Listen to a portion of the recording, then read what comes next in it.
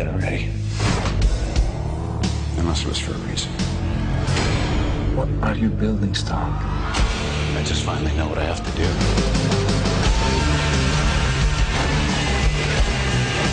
I want to protect the people that I have put in harm's way. You're gonna kill yourself.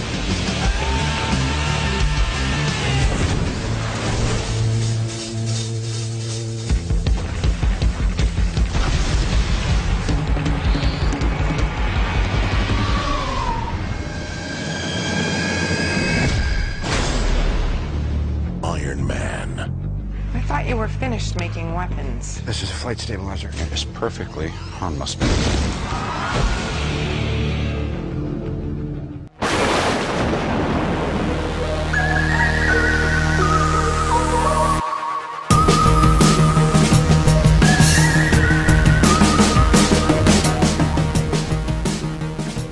And welcome to Midnight Movies once again as we continue our series of Marvel films. We're doing all 12 of the Marvel films that lead up, well, they're tangentially connected to the Infinity Saga that we feel that we have chosen.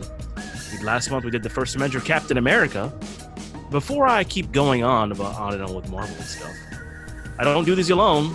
As always, the Captain is here with me. How you doing, sir? Oh, I'm doing awesome, sir.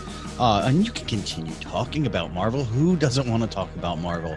I mean, they have changed the movie world for the better. They have brought out the evil in the older generation because they're a little bitter about it. So I think it's Marvel has done an amazing job, and I love talking about Marvel movies. So do I. I mean, even though I think many times we've said this before, we wish that DC would have done it first, but you know, Marvel's still a part of the family. Yeah. We appreciate everything they've done. And you know, to repeat something that I said before, excuse me, I have a little tickle in my throat. They've kind of built a universe that we were probably dreaming about for the longest time. Like, I think you collected Wizard magazine back in the day, and they would always have these fan castings for like many movies that we wished would happen. This is one of the first ones that, you know, kind of got it right. It was almost on the nose, especially casting wise. I remember when Robert Downey was announced, and I was like, "Oh, dude, perfect. He's perfect for Tony Stark." After what he's been through in his life, and I was like, he's gonna, you know, portray this on screen and basically built an empire out of just being one character. Yeah, I mean that's what Favreau did. That was one of the reasons he wanted Robert, because he's literally spent his childhood, well, at least in his teen years, and then the rest of his life in the public spotlight, and not doing super great things either, you know, and very similar to what we know of Tony Stark from the comic books. You know, there was a time that, you know, he was out because of alcoholism. That's when Rhodey came in and, you know, took over as Iron Man. Way before there was a war machine. You know, Tony Stark was out because of an alcohol addiction. Yep. You know, and it's one of those things. I know we're just touching the beginning of the Marvel universe, but that's one of those things I kind of wish they did. They made Tony like untouchable and unfallible, other than the fact, I mean, there was one scene, I think that was in second Iron Man, where he got drunk at a party, but that was just a hint of what his ability or what he went through. You know, that was, I guess, one of the things that everybody talked about the Marvel movies being so real. They lived in real cities, and they went through real things. They went through things that I did or my friends had to go through or something. And in the Marvel Cinematic Universe, they've sort of turned their blind eye to that and to kind of turn their back to that side of Marvel. And I think that's where DC, I guess probably why DC maybe fails a little bit, is that their characters are more valuable than the Marvel characters are. And it's just vice versa when it comes to the comic books. Yeah, I would have to agree with that too. I mean, they, like you said so eloquently, they tangentially touched on Tony Stark's alcoholism, but in the comic run, from what I remember, and I don't read a lot of comic book runs, but I've read the Demon in the Bottle run. He was using the Iron Man suit while he was drunk and just getting into a lot of trouble. Yeah. And they went deep and hardcore, and he had to go to rehab. It was just a whole bunch of stuff, and they never quite got there. Like you said, there was just that one scene, and that was pretty much it. that was their one demon in the bottle thing. I was like, okay, and then they never I really think touched on it again. I think the poisoning was one of the maybe their side of their way of addressing sort of the alcoholism of I think it was during Iron Man 2, why he was fighting when he got drunk, but he was fighting that the poisoning that he was getting from the arc reactor in his chest, and that's when Romanoff shot him with that thing in the neck, but I mean, I guess in a way that they were kind of addressing it in that form, but I think I guess they didn't want to be too much on the on the head of the nail and address it directly. But I think honestly, it would have brought more to the characters, and I think the Marvel universe would be even bigger if they addressed really truly those everyday problems that people have. It would have added more depth to him. I mean, not that he doesn't have depth, but it would add just like a little bit more. And sometimes you just need that little extra seasoning on the character just to make him a little bit more relatable. Not that because to me, is he relatable? No, because I don't have money. I'm not a genius like he is. But that's what made him relatable in the comic books. Nobody was him financially, but people related to him and his struggles of the alcoholism and the failures of what he thought he was in his father's eyes. And then of course you always look at Spider-Man, who was the kid next door who had to deal with girlfriend problems and school problems, and that was the whole thing. That was the attraction to people when Marvel first came in around the 60s, 70s, was real problems for these heroes. And it just feels, like I said, I know I'm kind of repeating myself, but it's what they kind of basically like turned their back on when they turned it to the movies. They're like, oh, we don't want to know about real problems. We're just going to be superheroes. That's true. But I remember when this movie came out, I believe it was 2008, basically the beginning of the Marvel Cinematic Universe, the same year The Dark Knight was released, which is kind of strange. That's strange to a point, but I was like, one of the best comic book movies of all time released that day or that year, the same year that the Marvel Universe was basically at its infancy and it was beginning. So I find that parallel kind of interesting. Well, you really think back to when Batman Begins came out. You may have been in your own little bat bubble, but really the rest of the community and a lot of people out there were turned off by it. There was a lot of backlash to that. So it was at one of those moments, like that's one of the things we talk about the DC now, and everybody's like, oh, they're doing so horrible. Look what they did back with the Nolanverse. I'm like, Nolanverse wasn't very well received at the beginning. It took an extra film. It took people to sit down, absorb the movie, and really talk about what they saw. Yeah, that's true. Because when I saw Batman Begins on opening night, the theater was empty. Yeah. Because, like you said, people had given up on Batman, given up on those type of movies. They were like, nah. Not only that, but the ones that watched it really didn't like it either. They're like, that's not Batman. What is that? Who's that's not Ra's al Ghul. What is this? There was a lot of kickback when that first came out. It took a few years for the fandom to sort of embrace, and I think it did it during the second on the second film is where they showed more of it. But because it wasn't fantastical, it wasn't a comic book movie. It was like people have said before, it was a noir. It was like a crime movie. You could basically put that movie against a Michael Mann thief movie. If you've ever seen that movie, it's very detective driven, crime noir, cops, corruption, the police department, all that stuff. And the only difference is you just put Batman in there. That's basically all you've done. And I think people took it the wrong way. They're like, wait a minute, this is too real, too grounded.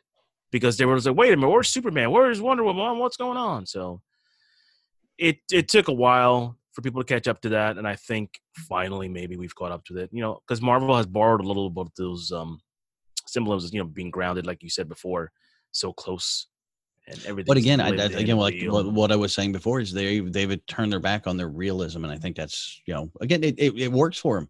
I think that might be what's hurting DC is they're going too real, and it's one of those catch-22s. I think DC was like, oh, well, this is what everybody's been screaming, that it's too superhero-y, too cartoony. Well, let's go real on them. And they went too real on them. And then, Marvel went the other way going, oh, well, let's not make it real, that real. We're going to make it in a real universe and things are going to take place in real cities. But that's about as real as it gets. So, but let's go ahead and knock this one out. Yeah. Well, I think we've talked long enough. So, so we're beginning with Iron Man. This is the second movie. 12 movies, man. We got 10 more to go. Oh, yes, we do. We got the rest of the year. We got the rest of the year. So it'll be fun times, and you're looking forward to it. So I guess we're going to get queued up and get ready we're going to watch Iron Man, the first one, 2008, starring Robert Downey Jr. and Jeff Bridges. So I guess we'll cue it up, and I'll begin the countdown in 3, 2, 1, and play.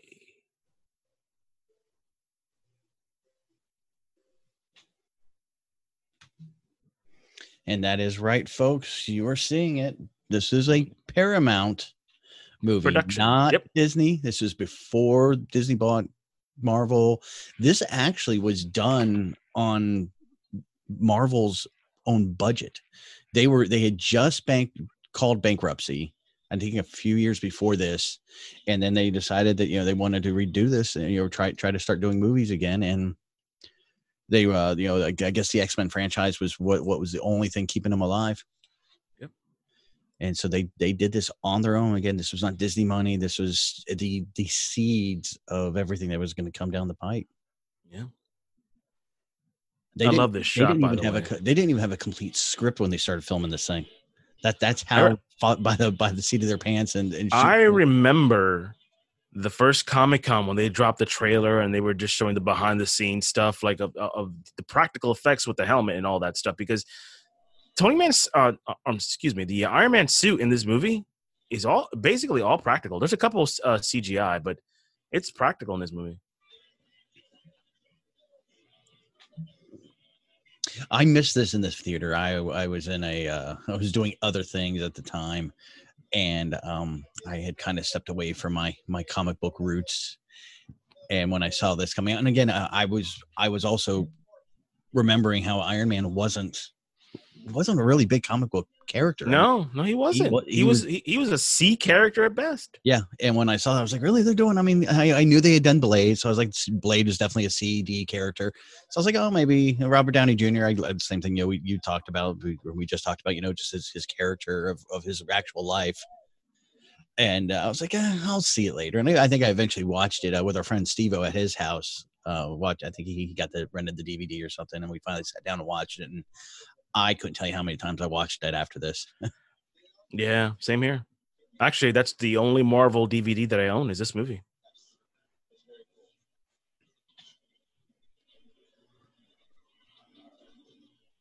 I remember from the beginning scene, I could tell, okay, that's Tony Stark.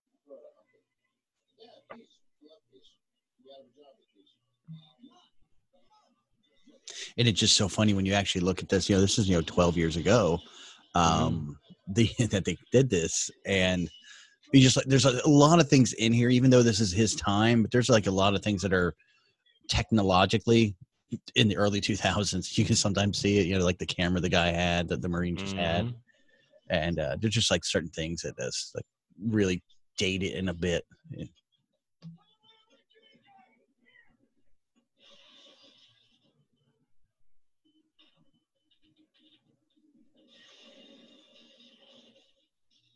So he didn't get any flack from that then.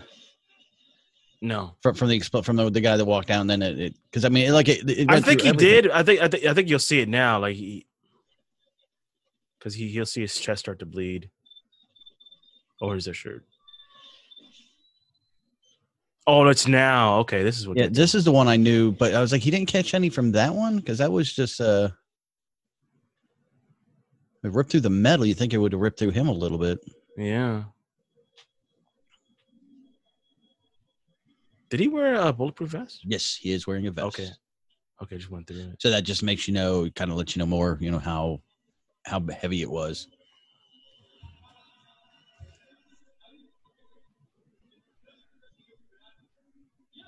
Now, this opening here is very frightening if you think about it. It reminds me, and if you remember this or not, they had a video many, many, many moons ago. I think it was somebody that was captured. One of the terrorists. You know what I'm talking about? Yeah. Had a couple of videos that kind of very similar to this. Yeah, where they cut the guy's head off. It was just very eerily similar. So this actually they really started production and trying to get this going back in 1990 when Iron Man was owned by Universal Studios. And it just didn't pick up. They had different directors and writers looked into it. Nicolas Cage expressed interest. Tom Cruise expressed interest. Even at one point, I think in late 1990, Quentin Tarantino was approached to write and direct the film. Then the Fox sold the rights over to New Line Cinema. So yeah, it went from Universal to Fox to New Line. Then finally, I think it came back into Marvel's hands, and that's when they decided to go ahead and give it a go.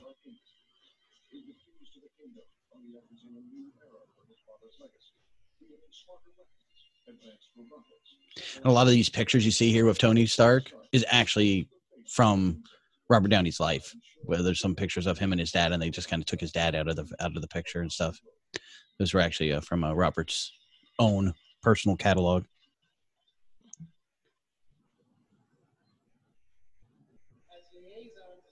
There's Rhodey. I'll take Terrence Howard, man. Add career choices for 11, Alex. I mean, I think he went out to do decent things with that. What was that one TV show he did? Well, I'm not judging his choices. I know. I'm just saying, but like, if you had a choice, yeah, you might want to hang around Marvel Universe. Well, you there was no Marvel Universe. You got to realize all he had to think of was X-Men and Blade, really, in the last decade or so. So they're in the Fantastic Four. Oof. So yeah, I mean, you think as an actor then, and also if he is a bit of a comic book fan, again, really Iron Man, we're gonna do something here. So I do see his point. Not foreseeing the future. I mean, really, because when they did this, like I said, there was no script, no Disney, nothing. That's why people always say that Jon Favreau helped build the MCU. Oh yeah, it was him. Yep. I mean, you have Avi. Was it Avi? Avi Arad. Yeah, Avi. Yeah, his name. Avi Arad. Kevin Feige. They were there, but again, who are they at that point? Avi was part of Marvel. Kevin was still pretty new, if I remember correctly. He was very new. I mean, he was. I remember he was wasn't he an exec producer on the X-Men movies? Yeah, I think he worked in the costume department, if I'm not mistaken. You talk about a guy who's sweaty, and he built himself,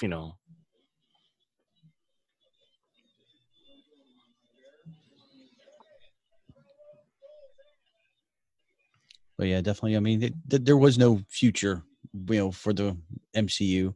I know they hinted at things, and they're, you can always hint at things. Because trust me, I've seen tons of movies where they hint at another universe or another sequel or a building of a universe, and they never happen. And that's what they did here. They at the end of this movie, there's a extra scene, and if this didn't do well, that extra scene could have just been a tease that pissed off every comic book fan. I tell you, that's post-credit scene.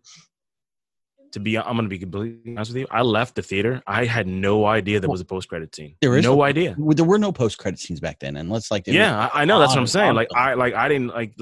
That's one of those things. And then I found out later, like, oh, did you say to the end of the movie? Like, no, I didn't. And then I looked it up online. I'm like, did he just say Avengers? Yeah.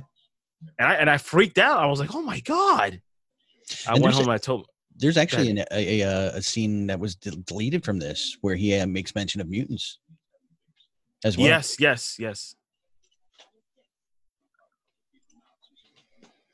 Because at the time, Marvel still owned the X-Men. Their production company and everything was still, they could still do that before, the Mouse got involved. Yeah, Mouse owns everything now. I'm going to be interested to see how they do the X-Men, though. I hope they do it the way that the current comic book run is, like the one you're reading. If they do it that way, I think it'd be perfect.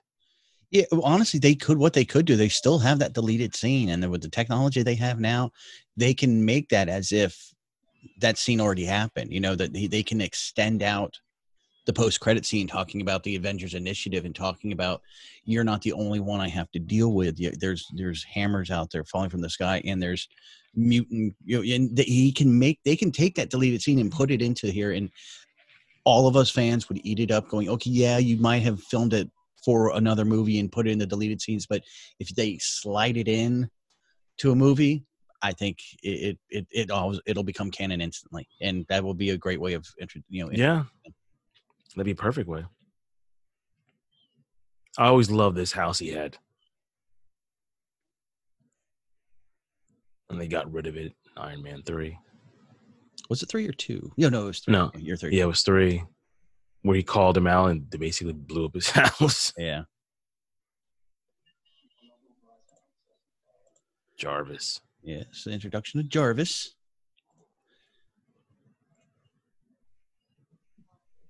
Apparently, Paul Bettany had never seen the movies. He was unfamiliar with the plot. He said Jarvis was the easiest money he ever made. He said he came in and he worked for, I think, 2 hours. And then he and his wife went on vacation with the money. He's like, I didn't know what it was. They forced him to act now. Oh, yeah. I'm sure he's watched it since. But yeah, of course, anybody out there that does not know who or what Jarvis is in the comic book world, if you're listening to this, I'm pretty sure you guys are. But if you're not, and you're just a new person that's found us, Jarvis was Tony's butler.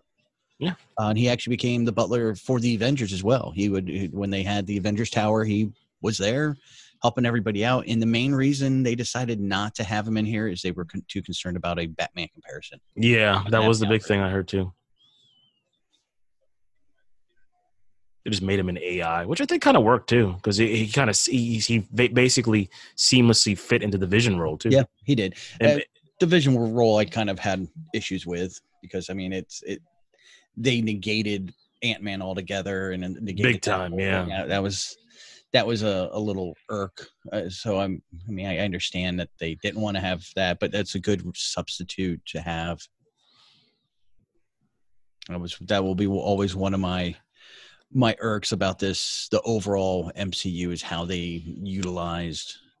They did a couple tweaks. Yeah, the changes that. But it wasn't just Ant-Man. It was also Janet. There's a lot of things. Was the female character in the Avengers. She's named the Avengers, for God's sakes. Yeah. And they made her a third character that was lost in the quantum realm. Yeah. And Black Widow was never as built up as she was in the movies. I mean, she was cool. She was actually people wondered, in the comics, for the longest time, she played both sides. Oh, yeah. She worked both sides. I love this scene. Yeah, it's great. I think Jon Favreau's character, Happy, turned more into the Jarvis-esque character. So maybe that's one of the reasons also they wanted to have something more for John to do.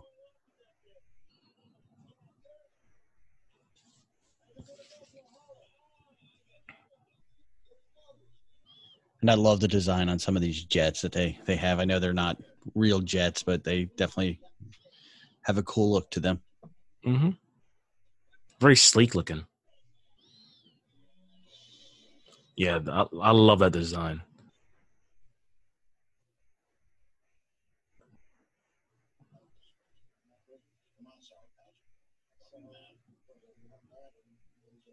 Of course, she has to have hot stewardesses. Hot stewardesses with hot towels.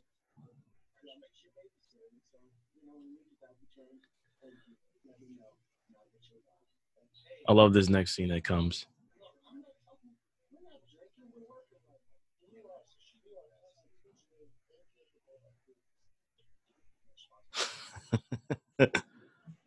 Hot sake? No, I'm not. I love this. This is great. He's like, look, you know who I am? I got people defending me. He's just I love the. I support our military, and I've got a lot of friends that are military, and this is them when they are drunk. They did capture this moment very good. This is every Marine, every Army and Navy person that I know that's in my life. This is them. That is their brothers out there, and when they get drunk, they do get emotional and proud of them. Their brothers and sisters. I'm like I got hammered with the old man one time, and he brought it all out.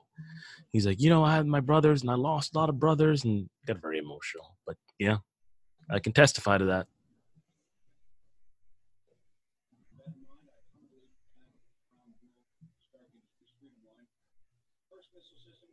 So Gwyneth Paltrow was, one of the big reasons she took this job. This is really funny.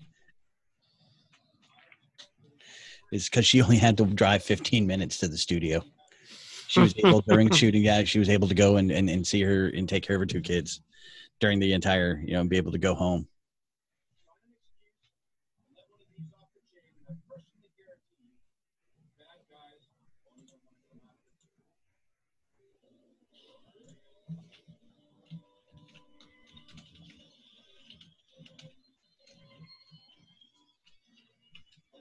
The Jericho.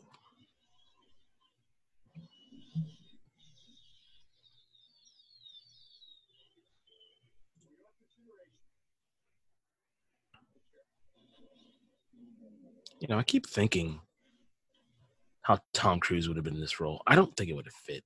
No. I just can't see it. Like, maybe the action scenes, but there's barely any.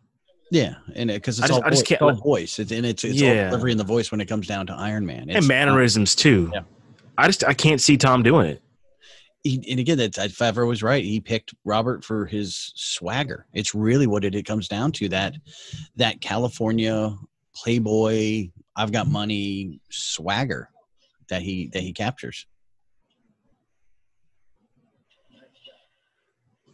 You know who the highest paid actor was in this movie? Wasn't it Jeff Bridges? No. Terrence Howard. Yeah. Then why was he complaining? I don't know. Maybe that's why he was complaining, because the next movie he wasn't going to be making the same amount. Mm-hmm.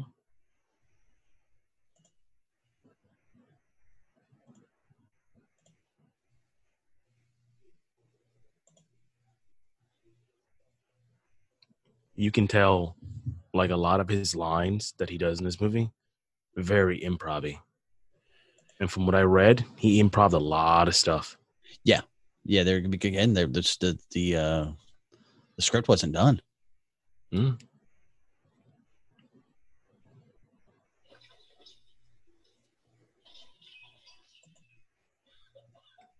Now, as far as origins go, they kind of nailed it on the head. They really did.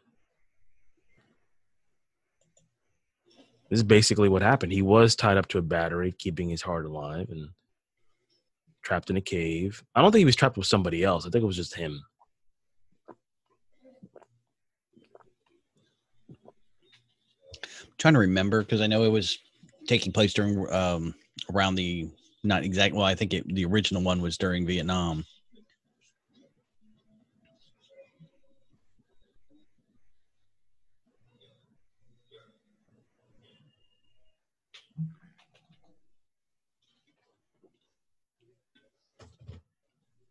Kind of incredible when you think about it. The guy's up to a battery keeping him alive.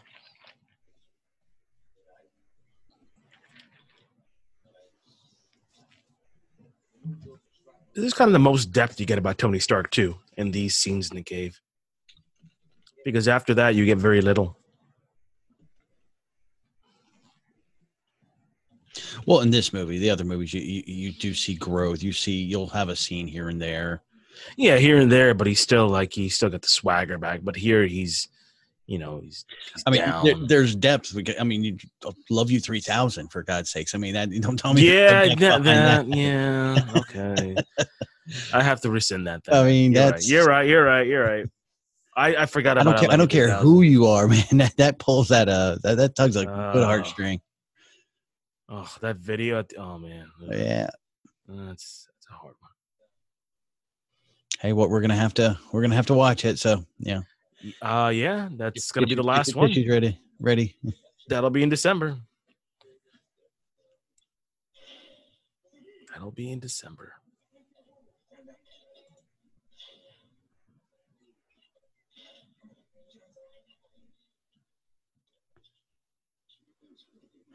And this is this Sean Taub?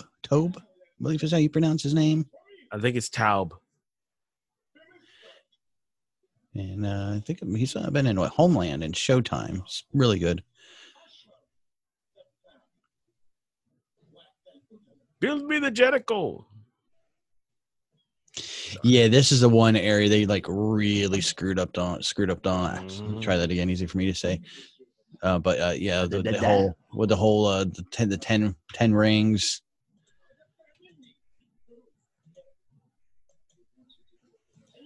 Well, the original idea was to have the Mandarin as the villain in the first movie. I don't know why they shied away from that. I don't know. They started off with the 10 rings, and then I mean I understand you want to kind of go with the time frame and in the area in the world that they're in. You know, they're definitely want to hint towards more the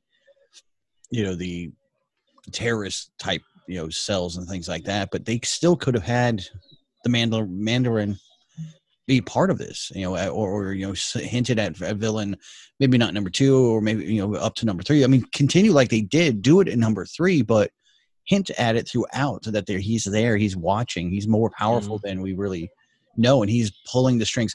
Very similar to the last 3 James Bond movies with Daniel Craig.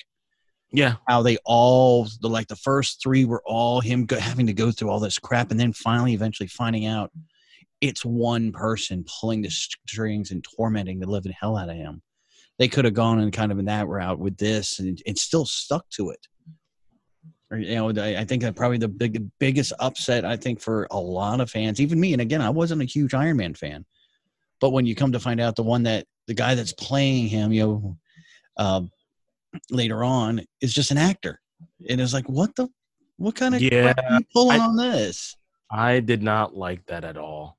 I thought I saw it in the theater. I'm like, I thought it was a joke. I was like, oh, he's just fucking with him. Yeah, and I was like, oh, yeah. I mean, especially if you're gonna hire Ben Kingsley, you're gonna spend that kind of money with that quality of actor, and you're gonna pull him in as a second rate actor himself. It was so stupid. I remember the trailers when they came out. You'll never see me coming. I was like, oh, dude, they got the Mandarin. They nailed him. I can't wait. Yep. And then I saw it. I was like, what? Hey, he's an actor? I guess we can throw that one to a bad choice on Feige. That was not. Yeah, that's a strike and a miss for him on this one. That was a faux pas. He's had, like I said, everybody's Marvel's done great. Go back and see some of the shit they've done. Go check some of the shit. I do love it. I do love an Iron Man 3 where we get to actually see where he meets where he talks about how he met Tony. Yeah. And we actually get to see that moment in Iron Man 3. I thought was really cool. Iron Man 3 has a lot of good moments. Yeah. A lot of good moments. I'll just say that. But as a whole, not one of my favorites. Nope. And people say that, oh, it's the highest grossing of all the Iron Man films. I go, yeah, but do you know why it's the highest grossing of all the Iron Man films? To me, money doesn't matter. It's about how good it is. Yeah, but a lot of times the people that I talk to who are very naive movie fans, they were like, well, it made this money. It made this money. I go, let me tell you why that movie made money compared to the other ones that didn't. First off, the Iron Man 3 is the first movie after what? The first Avengers movie. So guess what? Yep. Everybody's going to see it thinking, ooh, are the Avengers going to be in it? No, they're not. But that was the first beginning. I think that was the beginning of phase 2, if I'm not mistaken. Yeah, I think you're right. So that's one of the big reasons it was coming off. It had like 5 movies in the MCU, I believe, or 4 or 3. That's why it made money, not because it's a good movie. No, the money that was made was based off of the hype in the expectations. It's a lot of times. It's like the Dark Knight Rises. Yeah, it's not about the good quality of movie when people look at the finances. It's about the hype and the exposure. Right now, I guess, if anybody's listening to this at a later date, but we're right after the cusp of the Birds of Prey. And again, that movie, I believe a lot of the money that it made or didn't make was because of the hype in the promotion. I think if they would have done a straight promotion on it, I think it would have made, maybe not, it wouldn't have broken the bank, it probably would have, come in maybe like, another 60 mil higher. They changed the title, number one. Yeah. I know they changed it recently, but that title was like, I thought it was like a working title. I was like, you can't make that the title of the movie. Yeah, you can't. Yeah, that's too long. You can't. Not Strangelove, okay? This is calm down. Like, it's just do Harley Quinn or Birds of Prey, whatever. and it had nothing to do with them. Yeah, but no, but just that's a point to make. When you talk about movies, what they make and what they don't make, really you got to look at the time frame, the promotion that goes along with it, and that's really what's going to make the money. And again, I think that's one of the things that a lot of people in our community talk about. How like Captain Marvel, a lot of us, we didn't want Captain Marvel. We didn't want the Captain Marvel we got either, but we call this what they call a shoehorned character. And the reason we refer to her as a shoehorned character is she was shoehorned in between two amazing money box office breaking movies.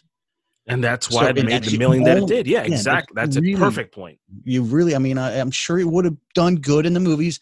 Don't think it would have ever reached what it did because if it was released in between an Iron Man and a Thor, don't know if it would make that kind of money. But because it was, in the middle of Infinity Wars and Endgame, smacked in the middle, and everybody's going, "Oh, we're going to see something," because that's how Infinity Wars ended, was the pager going off, and so those are again when people refer to something being shoehorned in, that's what that means for especially for her. And then there's another argument that somebody would bring up to you, play devil's advocate, that Ant-Man 2 came after Captain Marvel. How come it didn't make the money that Captain Marvel did?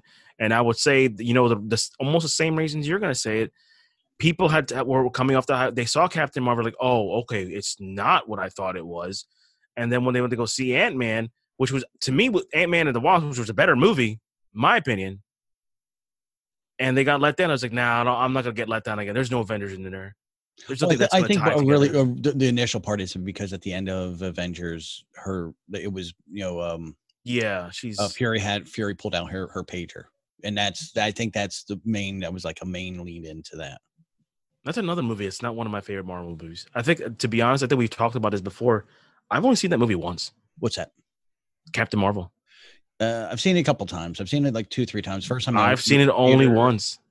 And usually a couple Marvel movies I'll watch a couple times. It's like, yeah, it's pretty. But that one was like, I saw it the first time, and then of course, the internet drama came down with it. I was like, okay, well, let me review again, and then I had to do a test run again for myself. I always like to double check to make sure I'm seeing what I'm seeing, and I was just like, no, that's not it.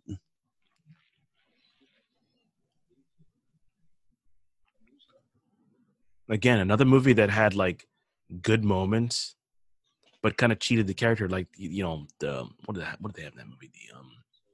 The Great Intelligence. Is that what it's called? I forgot now. If you listeners remember, it was in Captain Marvel. I think it's a character it's Annette Bening's character that she keeps going to, and that Vision. It's like the Great Intelligence is scrolling. I forgot what it's called. Even that was like, oh, so it's Annette Bening in like a hologram form in her mind. Annette Bening was Marvel. That's who she was. But she was also like the intelligence, the grand intelligence in her head. Remember when she wanted?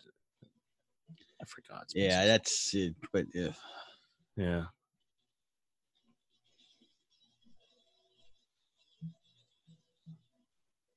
These scenes here, I love. By the way, I love how it shows that guy's a brilliant dude.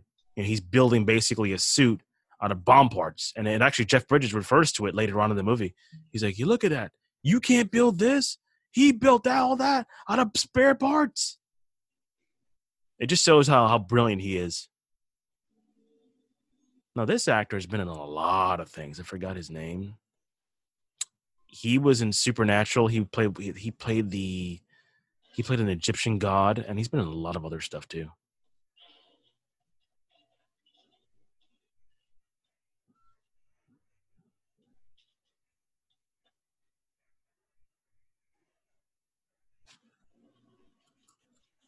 He can never play a good guy. He just has that look.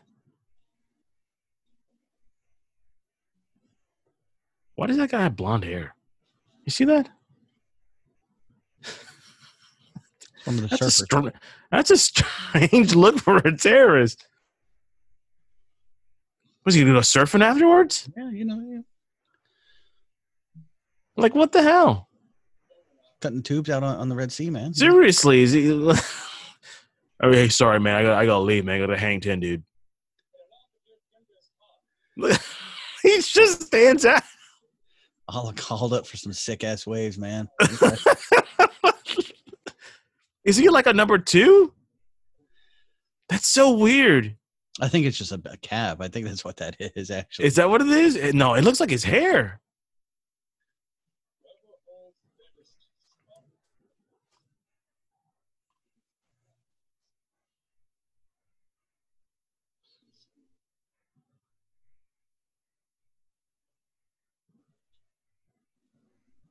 God, what is the name of this actor?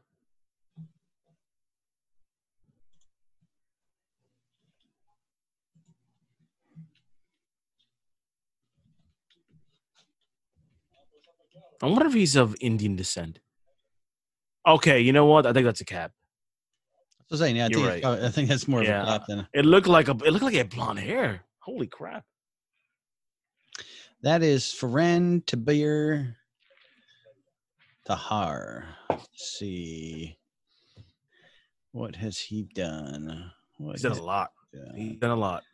Star Trek. He was the pilot. He was the captain on the ship that Kirk's dad died, that Thor died on.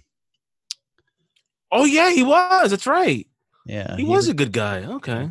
He's been in Jin. Guy, really not a lot when I really boil down to it. Star Trek, Escape Plan. I mean, there's quite a few movies, but that's nothing that like stands out that I think that you would see. I remember he was in Supernatural.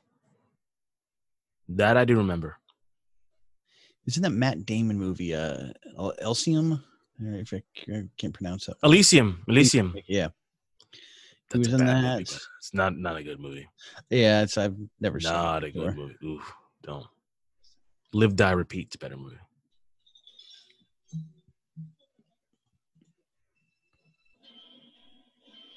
I do TV. He's been in everything. Holy crap! Yeah, that's what I'm saying. He's mostly a TV actor. Blacklist, Burn Notice. Yeah, he was Osiris in the one episode. Warehouse 13. Blue Blood. I'll tell you what. That's an underrated series. Did you ever get to watch Warehouse 13? Dude, I'm a huge fan. I actually own. I love that show. The first 3 seasons on DVD, dude. That's how much I love good. that show. If you guys have never seen Warehouse 13, it was only on for 3 or 4. I think it was 4 seasons. 5. No, they went up to 5. 5. Okay, I believe. It's so good. The opening episode is not the greatest. No, it's rough to get I'll admit through. that. To me, it's rough to get through. But if you can get by it and do the Heroes Asylum 5 episode rule, it's a really, really good show. Yeah, Really good show. 5 seasons. Because I remember I didn't do the last 2 seasons because I kind of like tuned out on that one. But the first 3 are really good. Because that was back when Sci-Fi was doing a lot of their own shows that were, and they were sticking to a Sci-Fi feel. That Eureka came out around the same time, and they did a couple of crossovers. And Eureka was another weird show, man. Yeah, it was very it was very Twin Peaks almost. It was I guess I could say that. Twin Peak Light is how I always. Yeah, Twin Peaks Light. Yeah, exactly.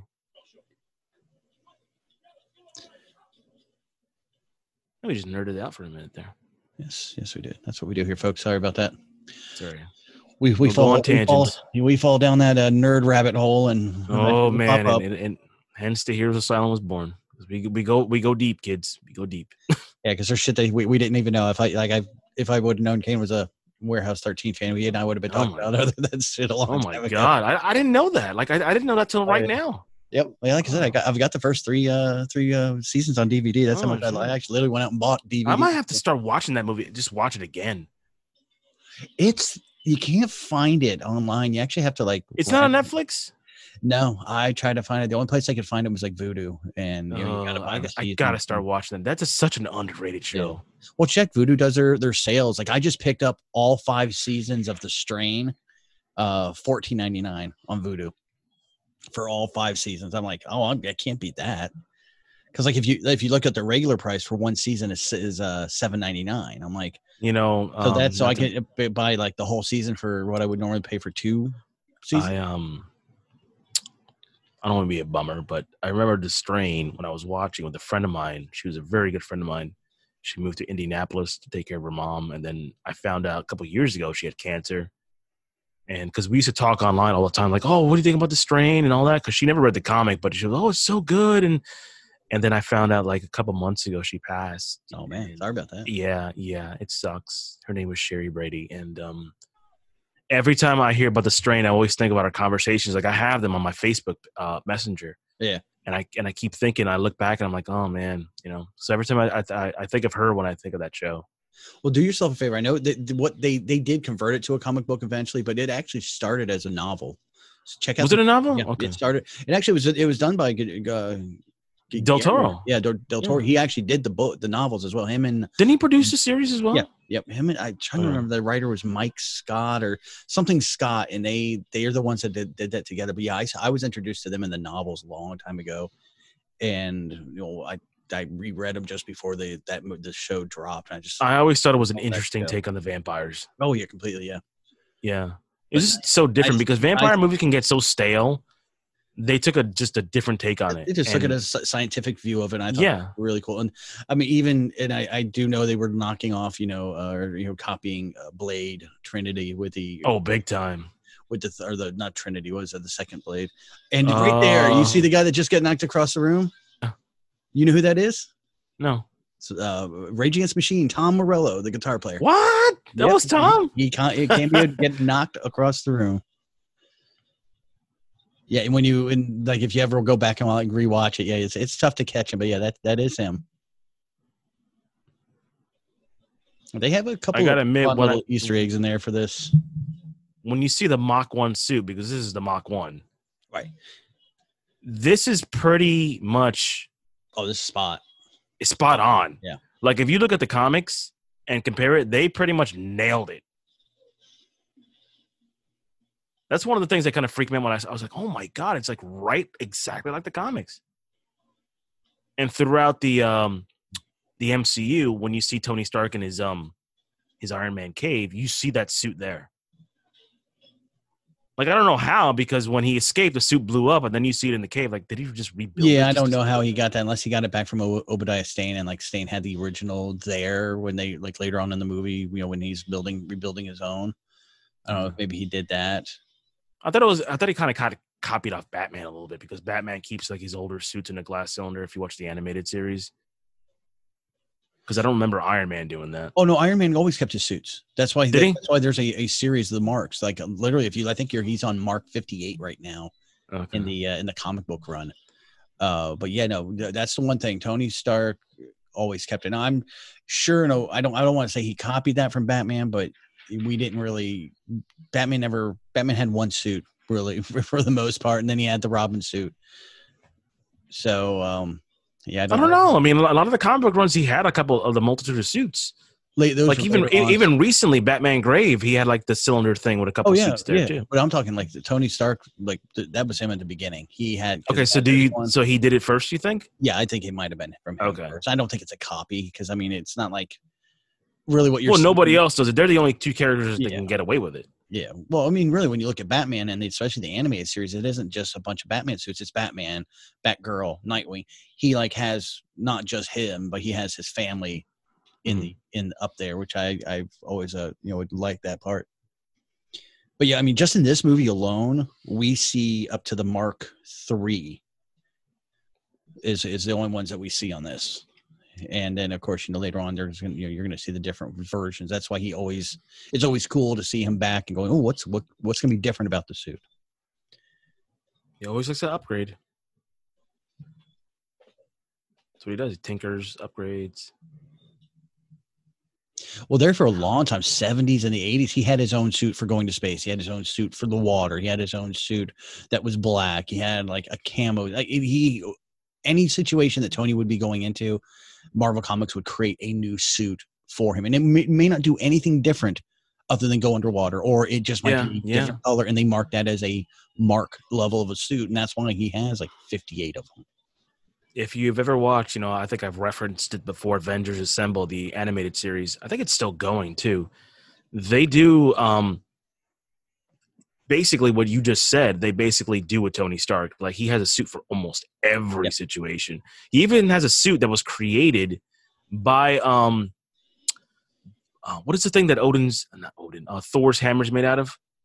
I forgot, like a dying star. The You can material, see- yeah. Yeah, One, you actually there's see an Asgardian episode. version of it, yeah. They make an Asgardian version of the armor, and he fights in space with that armor. But like at the end of the episode, Odin's like, "Nah, you can't have that. We're keeping that." Which was kind of like a dick move. And by the way, Clancy Brown, he voiced Odin in that series. A little fun fact.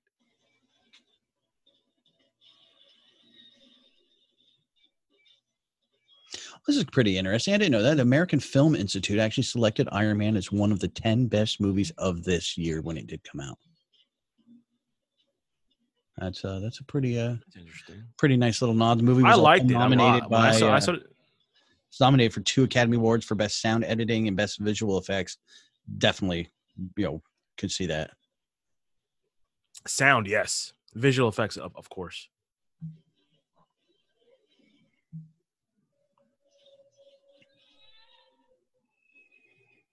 He should be dead, shouldn't he? He's in a suit, bitch. Okay. Just saying. Well, he did land in sand. Probably broke the fall. See him pop out of there with his pants off. Comb the desert. We ain't found shit.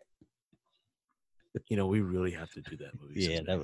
someday. We do have our other part of the month. We do have our movie polls that Kane and I both each selected 6 movie categories to do, different categories each, and we each get to pull a movie, and it can be within our genre, but I've kind of heavily suggested outside. Whoever has comedy should maybe that should be the choice there. Well, did you have I did my comedy already. Well, mine's you did yours this month. Next month, I have one coming, and I can't. I can't. To be honest, I can't. Comedy? I can't. Yeah, the comedy. I said it was a comedy. Okay. Yeah, it was not classified as a comedy, but you said it could be a comedy. It was your choice of comedy. Yeah. And the movie you chose for us to do. Well, I haven't chose yet. I haven't. No, in that. Well, genre, you told me off air. I hope you. I hope, well, hope you stick that with one's it. going to stick to that. Yeah, it's going to stick to that genre, but I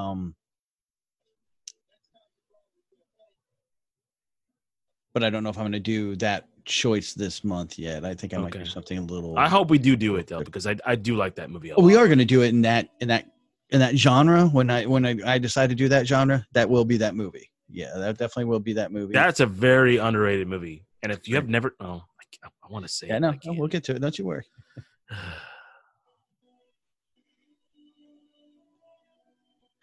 And I did not forget about our poll, or not our poll, but our poll that we did. We just didn't get a lot of feedback on it. So yeah, I kind of there it is. Is that it? No, that's not it. No, okay, that's the. I just love their banter. Okay, that's right. I had crime, thriller, sci-fi, 90s, sports theme, and action. That's what I had. Oh man, for sports theme, I hope you choose a movie that I'm thinking. There's 2 of them in my head right now. You might be surprised on that one, because the sports theme can fall into an action, a drama. I know. I'm just hoping that there's 2 movies I have in mind that, I mean, I'm not gonna be disappointed either way, but I'm just saying, like, I hope you choose one of these 2 because they've been in my head for a while, and they'd be great to do. Either one of them. And I love Jeff Bridges in this. I mean, it is he's so good. Not Jeff Bridges. Exactly. He's not like, hey man, he's not the dude. He's just like yeah, just the look, the bald head. I thought about doing that when I started getting the gray beard going on. I was like, man, I could shave my head. Like I could pull an Obadiah Stane off, I think. Yeah, I think you could. You really could rock that shit. With the glasses, dude, it would rock. Now he did. Oh, and of course. Yep. Greg Clark. First. Here's an introduction. He was actually supposed to have very little to do in here, but once he saw the chemistry that everybody had with him, they extended out his. And which was a good move on Marvel's part. Yeah. By the way, if you guys didn't know, he is the husband of Linda Gray, the same Linda Gray from Dirty Dancing. Nobody puts Agent Baby in the corner. I was waiting for that. But yeah, originally he was just called Agent, and here's another one of the scenes you're talking about being off the cuff improv. Yeah. But it works. That's the thing. It all works. You talk about a guy who literally made a character. You got to give Robert Downey credit. Mm-hmm. I mean, people shit on him because, you know, he's made like bad movies outside of the MCU, but who cares? This guy's got so much money. If he wanted to come back to the MCU, he probably could come back as a freaking AI. I mean, he's got a couple Doolittle movies out there. Yeah, that are Doolittle was not good. Oof, he did it for his kids, so I mean, I get it. You gotta. What was the joke in Kevin Smith? What was it? Jay and Silent Bob Strike Back. Ben Affleck sitting there talking. It was like, yeah, you got to do the movie for your for your friends. Yeah, you got to do the arts movie, the payback movie, and then the one. Oh no, wait, he was talking to Matt Damon, wasn't he? He's they were. You got to do like the art movie, then you got to do the movie for your friends, and he looks at the camera. You got to do the payback movie, and that's kind of what he. I think the Doolittle one was. He's like, yeah, you got to do movies. Just sometimes they don't pan out the way you want. And again, it's not all on the actor. It's a lot to do with script, the writing. Yeah, script. I mean, so much directing. I mean, there's so many moving parts in a movie that you can't go, oh, that failed because of you. Yeah, you're right. But Jeff Bridges says he actually took the role because he looked and found out Obadiah Stane, his name, actually was originated from Obadiah, which was a biblical character. Yeah, yes. And they actually kind of took what the biblical character was. The biblical character was more about redemption. And that's why he took the role.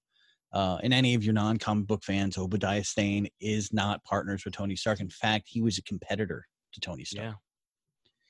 I'm trying to remember the name of the company he used to that it was, but yeah, he had a competing company, very similar to what what's this gentleman, the guy's name in the Justin Hammer.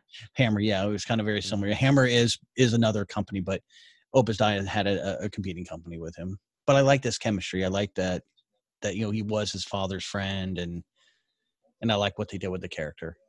Yeah, in the comics, I believe he had a son that was a rival of Tony Stark's too. I believe so. Yeah. Yeah, for people who didn't really read a lot of Iron Man, we sure know a lot about this comic. I didn't read a lot. I didn't read a lot neither, but it's just like I have this memories of a lot of stuff. Like I read a couple of them, and I can remember like, oh, I remember this, remember that. I think I've read arcs, and like the arc was good, but then I think that's what it is. Out of the arc, it went back to normal, and I'm like, you're losing me, dude. And then I would leave, and then another arc would come in. I also, not years ago, just a few years ago, actually, before you and I started talking about doing these podcasts, I actually started going back into the libraries and checking out the volumes and the omnibuses of these characters. So I had to kind of reintroduce myself in more of a studious way, an academic way than just enjoying them. Yeah, like the original name for the Heroes Asylum was going to be something. Which I might use that name for something. I'd still say the name was good. I just think what we were aiming for, it didn't work. But it evolved. I like this name better. Still saying you could shoot it off of Heroes Asylum and be part of the network. No, it's going to. Have your own. I just haven't thought. I haven't thought what I want to do with it yet. Yeah, there you go. I'm going to use it. I think when we get up and running after Kaiser, I think I might have to start tinkering with it again. Stinker. I just tinker. Come up with shit. I come up with shit too. Oh, I love this. I love how they're bringing. I love how they brought him in. Yep. What happened to this guy? I think it's the excitement and the humor of him went away, and then the business. I used to love him, man. I used to like flip the channels. He was always there. Like, this sucks. Don't invest in this. Yeah, I just see him in the morning. I think society just like, okay, we're done with you. We. That sucks. That's too bad because you need a guy like that. How big are your hands? I tried that one time. It didn't work out as well.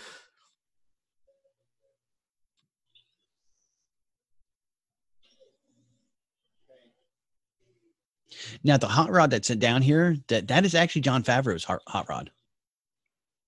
Really? Yeah, the one with the flames on the side, right there in the very back. That was actually that's a vintage. Yeah, that was actually his. He brought it into the studio for him to tinker around. I mean, Jon Favreau's been around for a while. He's acted and directed, and he's been all around.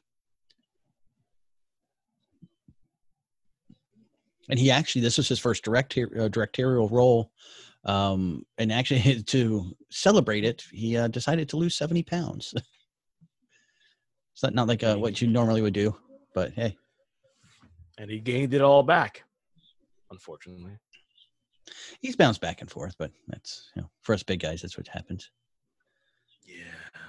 So now this is a prosthetic body with his neck and head popping out of the top when she's doing this. So this is actually looks real. I mean, looks really good, but it's.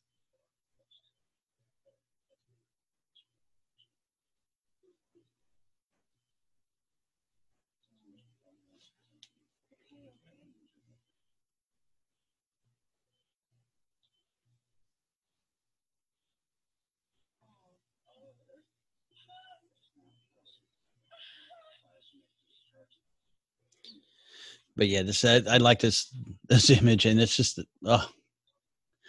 probably one of the grossest parts of this movie is her pulling this thing out, the gel.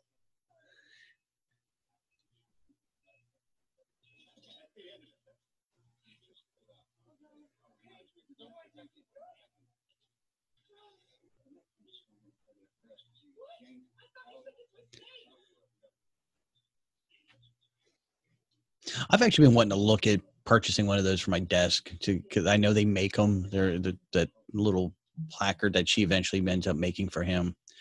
Saying that Tony's proof Tony Stark has a heart. I've been wanting to get them. I know they're out there to buy online. Pretty cool looking though.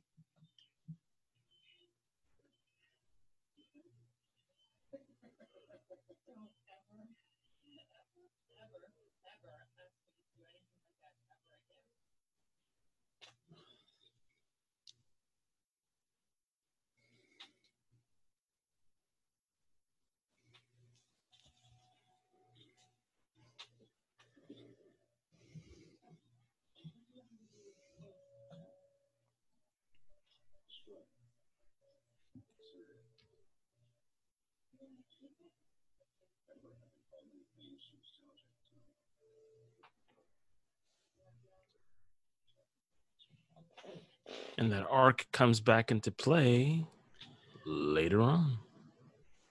Well, down the road. Well, no, later on. It's here. Probably another 20 minutes or so it comes up. I love the interaction with him and his robot arms. That's probably one of the best parts. I wish they could continue that more.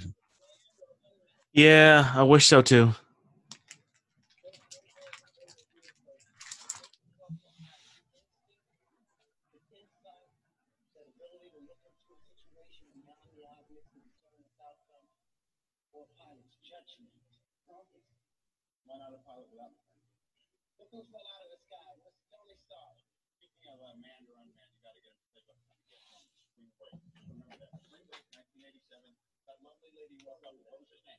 That lovely lady, what was his name?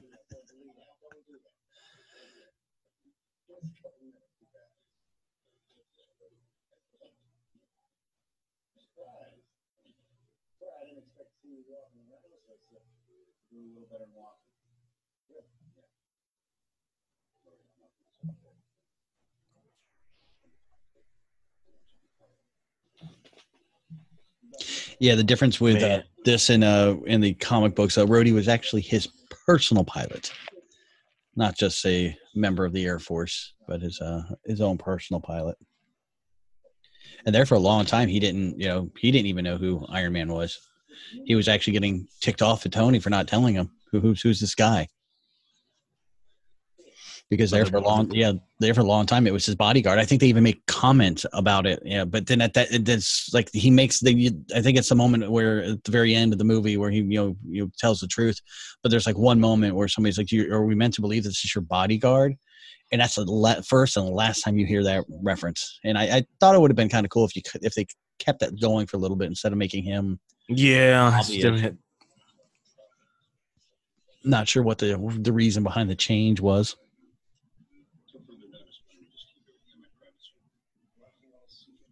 See, I like the fact that he's always trying to tinker, always trying to improve. So let's get rid of that. Let's get rid of that.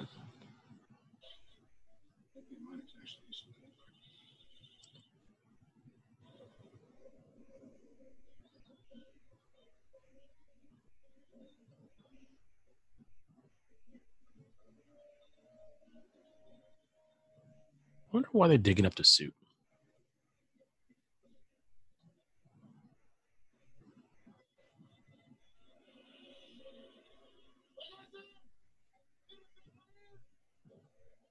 Damn, he got messed up really bad.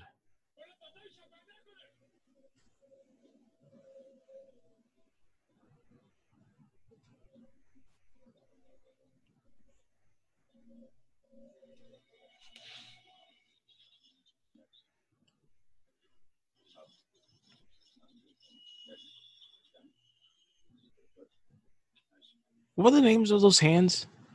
I don't know. E? I think it's just Dummy. He just called him Dummy. I don't think it was like a coding number. It was just that was the dumb one. Yeah, I don't ever think there was any numbers or names or anything for those arms.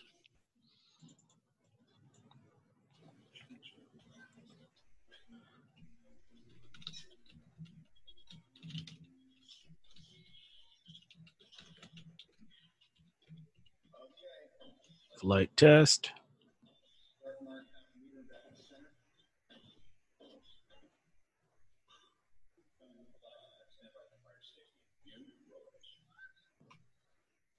Oh, you and Dummy.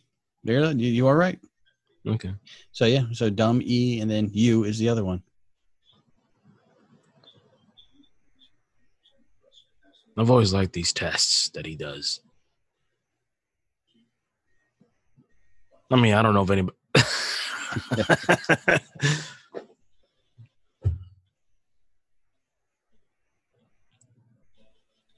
That's a cool jukebox he had.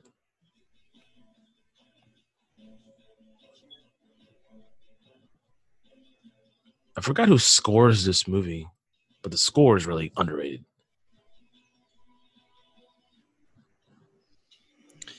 Dummy was actually made in Tony Stark's father's workshop, and then You was built later. You is more the video recorder.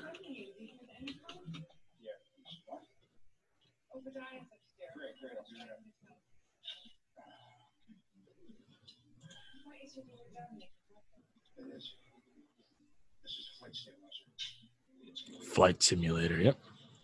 Oh, ouch.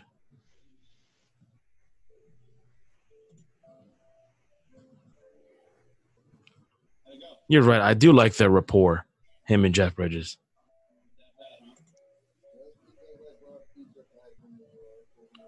Actually, music is done by Ramin Djawadi.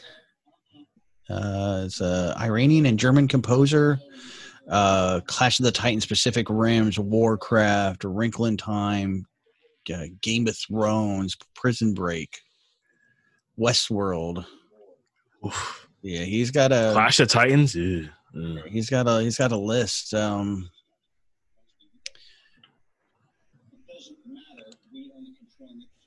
know, I didn't hate the Clash of Titans remake. I thought it was okay. Actually, he actually made arrangements for one of your favorites. For Badelt and Zimmer. Really? He wrote. He made arrangements for Pirates of the Caribbean, Time Machine, System Shock. System Shock, the game? Yeah, I love that game. Following, continued making, made additional music with Zimmer in movies for Batman Begins, The Island. So probably why you like it so much. Maybe that's why Zimmer, and it's actually probably him writing. Like Zimmer will conduct, but I'm pretty sure that he's passing this stuff out, getting other people to write. So I love that line, by the way. You can't have the whole box, but you can have a piece. Yeah. Not going to show me. I'm not going to. No, one piece. You even get a small piece. Donating you to City College, nice. It's got a speed racer car back there in the background. Looks like. No, that's a Cobra. A blue. Oh, one? is it? Yeah. Yeah, it's Shelby Cobra. Okay.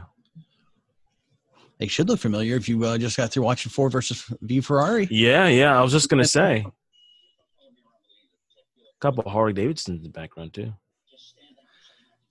No, those are customs. If you look at the straight bars on them. And Tony Stark went and buy custom or buy stock. You know that he's going to buy everything custom. So Orange County Choppers probably built them. Those guys. I don't think it doesn't look like that body on there, but it does look like a Bugatti there, that orange one. Oh, not the Shelby. No, don't do the Shelby. Oh.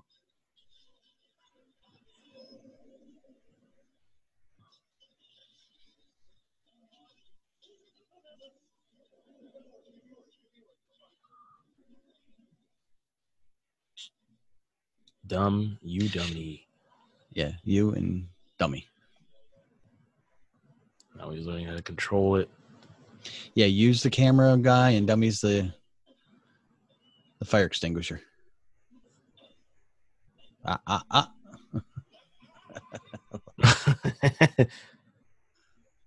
can fly. And here we are introduced to the Mark II. This will be. I just find it interesting how he built all that shit so fast. That's Tony Stark, and he's got. I know. I'm just saying. Got dummy to help him, and you to watch. True. But this is a suit that eventually will become the War Machine. This is the base, the core of War Machine.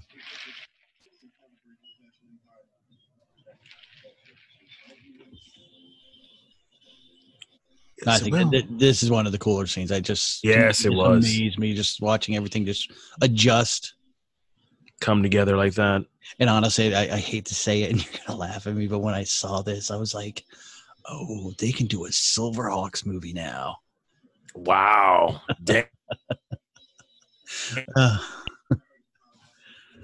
I just was like, "Oh, a Silverhawks movie would be so cool if they can do it, because then you just don't have to have the mask on."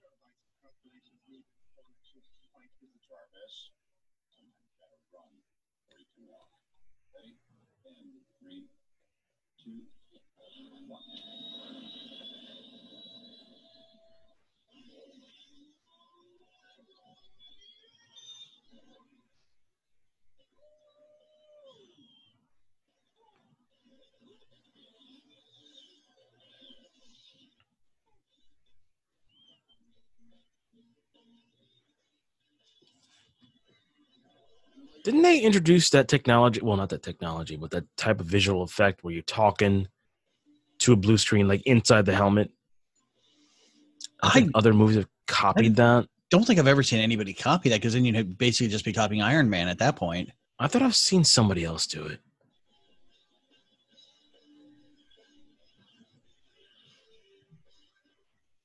Maybe it was a video game I'm thinking of. Maybe, yeah, like I said.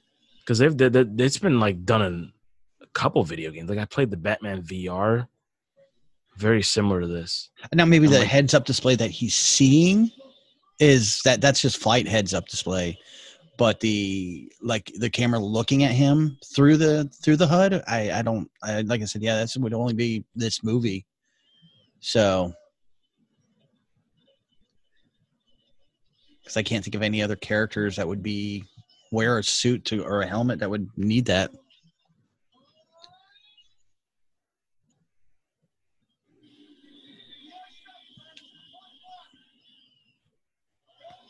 It's fucking flying through.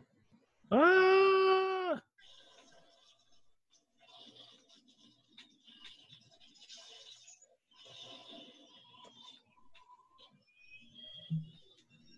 Yep, turn right back on.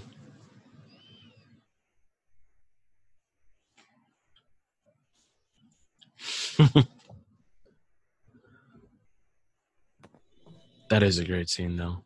Well, that one scene, actually, the scene where you see him flying over the street. If you look on the back on the left, you have to rewatch it again. You'll see the poster for Fing Fang Foom.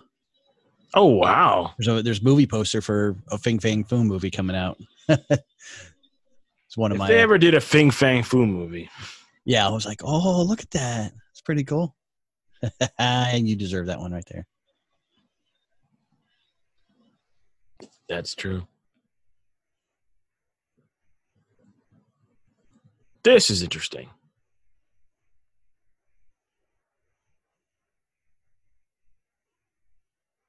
Now he's looking at this.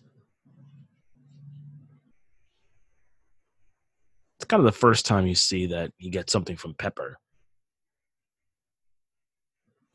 And I think he thinks of her as something else. And, she got me this. And this comes back to play later on in this movie and in trilogy, too, in the 12-movie trilogy that we're doing.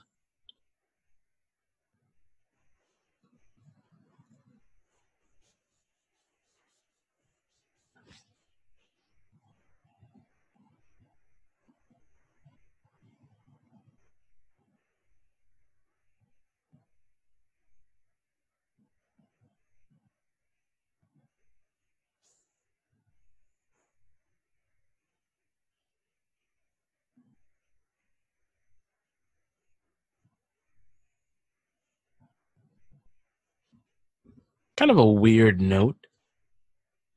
During this film, a lot of comic book films, they release toys and action figures. And that's what happened with Spider-Man 1, 2, 3. The X-Men had a couple. The studio was actually, toy companies are very hesitant to release anything from Iron Man 1. I don't think they did. They came around Iron Man 2 and they started releasing stuff. But I guess they had a bad taste in their mouth after Spider-Man 3 because nobody bought any of those toys.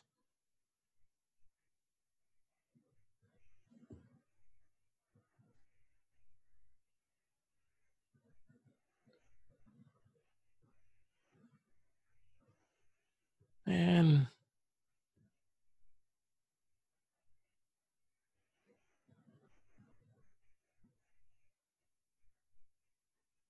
of course, the creation of the Mach 3.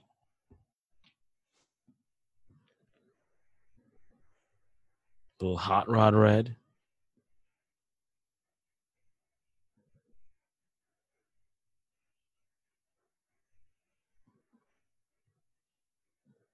And the overall design of the Iron Man suit, the Mach 3, is, like I said, pretty close to the comics once again. A couple minor detail changes. Pretty much on point.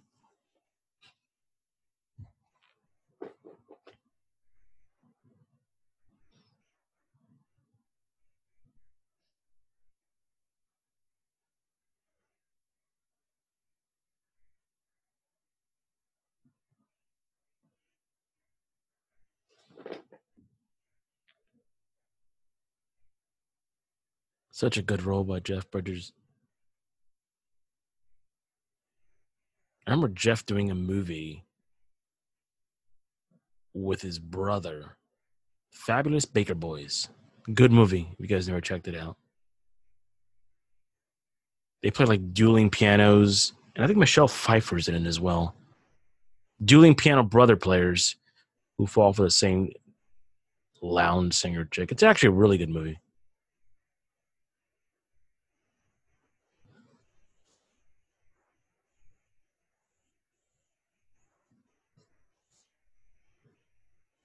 And of course, another appearance by Phil Clark.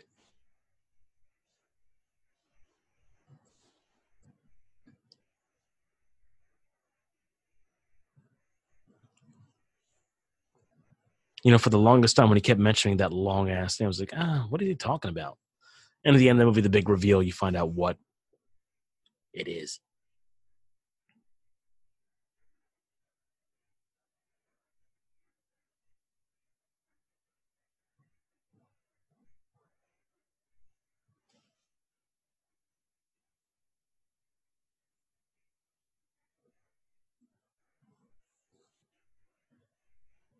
Gwyneth Paltrow looks really good in this movie too.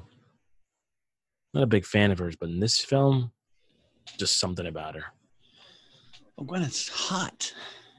Yeah, but in this film, it was like even more. It's the red hair. Strawberry Is that what it is? Okay, yeah, okay, it's the really red hair. it's the, Okay. the curse of the redhead. So Oh Lord, there we go. I've been afflicted by that problem before too.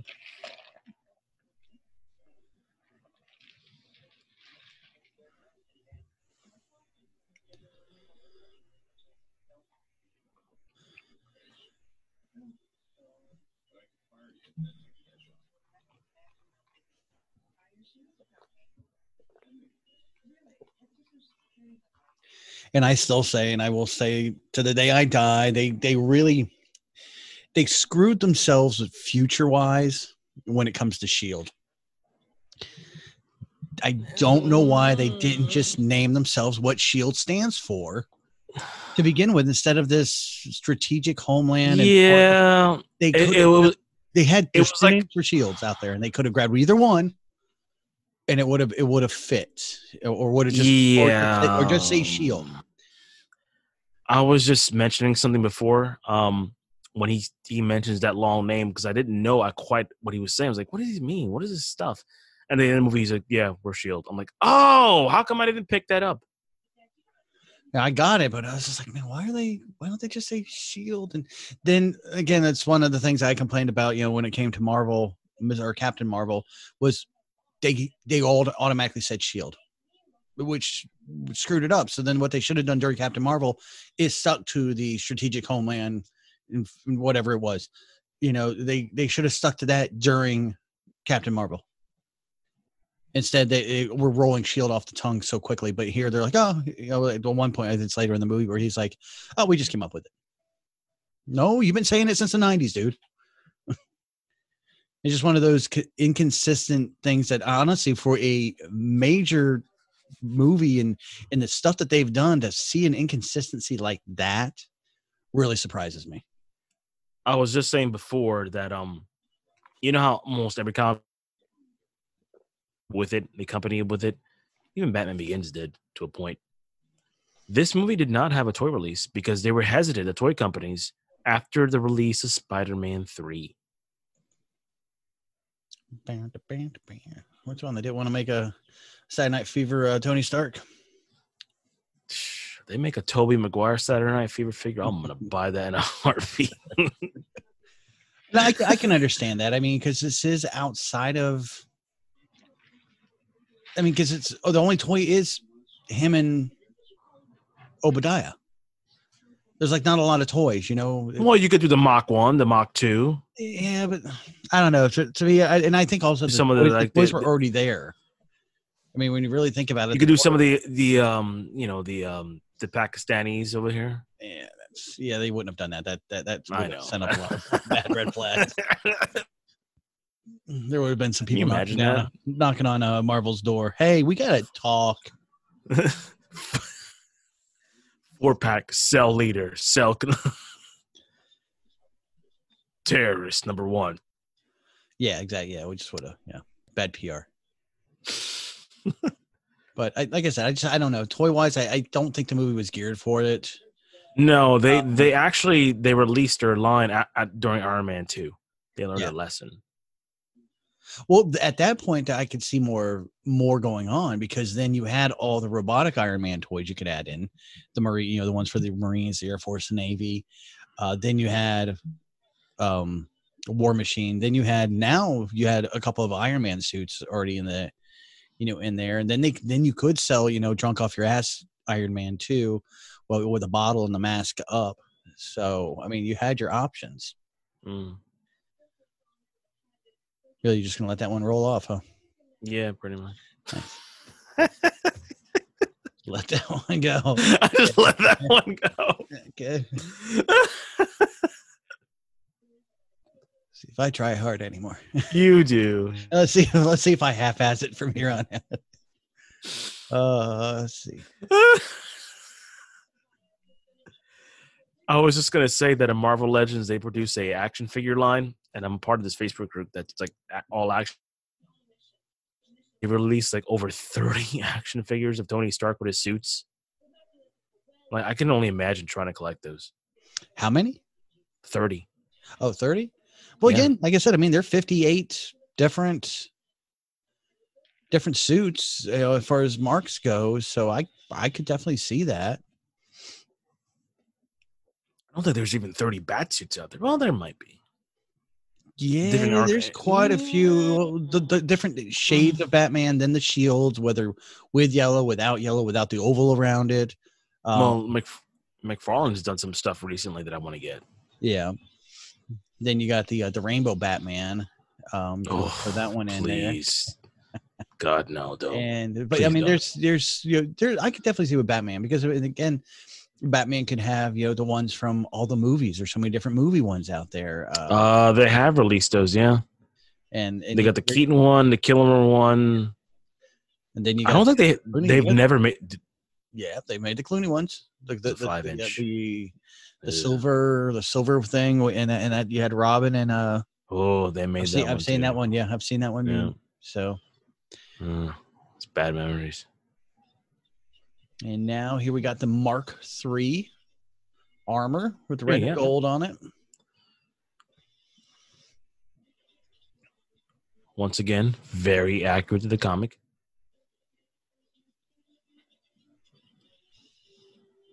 The original one, the original Mark III, was all gold that Jarvis showed him, and that was actually like a nod to the Golden Avenger armor that Iron Man wore like early in the career. Early. Walls of Jericho. Break it down. Damn. Your mind went into the same place as mine. Break the walls down. Great theme song. Great theme song. You gotta listen to his new one. It's really good too. There's new one's just I thought the new one was just Judas. Yeah, it is, but I like that song a lot. Yeah, I mean, It's one of those songs when I heard it the first time, I was like, yeah. Because I watch AEW, like, with the replays. So good. you got to check out more Fozzy then. Actually, I went down a Fozzy hole after listening to that song. And I've been telling you Fozzy for years, man. Fozzy's fun. yeah, you're right, but it's Great just, music. somebody tells me to do it, like I don't want to. Yeah, I know. Then you I don't was want like, to, yeah. You have to find it on your own. It's okay. I gotta find out. I get stubborn like that. I'm like, You gotta yeah. stumble around in the dark for a while before you're like, oh, and then we get to hear my favorite saying of all times. What? That you're right, Captain. There it is. So yeah, stumble around in the dark. Go ahead. I'll just wait for that moment. They got some good stuff though. They have really good stuff. So the suit itself, roughly 450 separate pieces. Yep. So I can definitely understand the reason to go to CG, yeah. yeah, CG, because that's listen, dude, man, you pay me by the hour, man. Let's get this shit. That's a lot.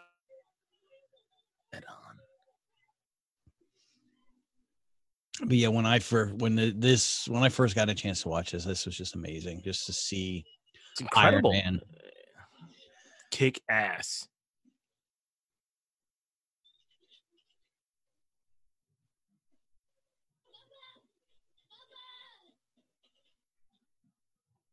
I just like the first time he speaks, he's all yours, and he just leaves. Mm-hmm.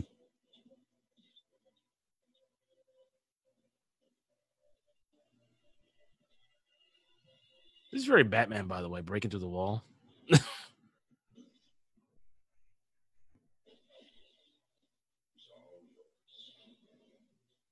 And they're gonna beat the hell out of him now. Oh, you're scared, dude.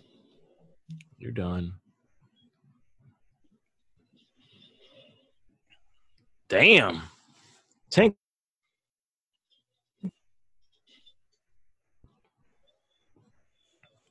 For a tank to fire that high in the sky? Damn. That's Stark Industries for you. The tank might be struck too. Damn, he just destroyed that tank like it was nothing.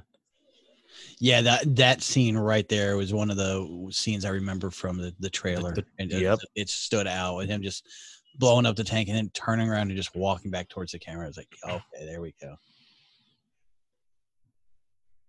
He's a badass.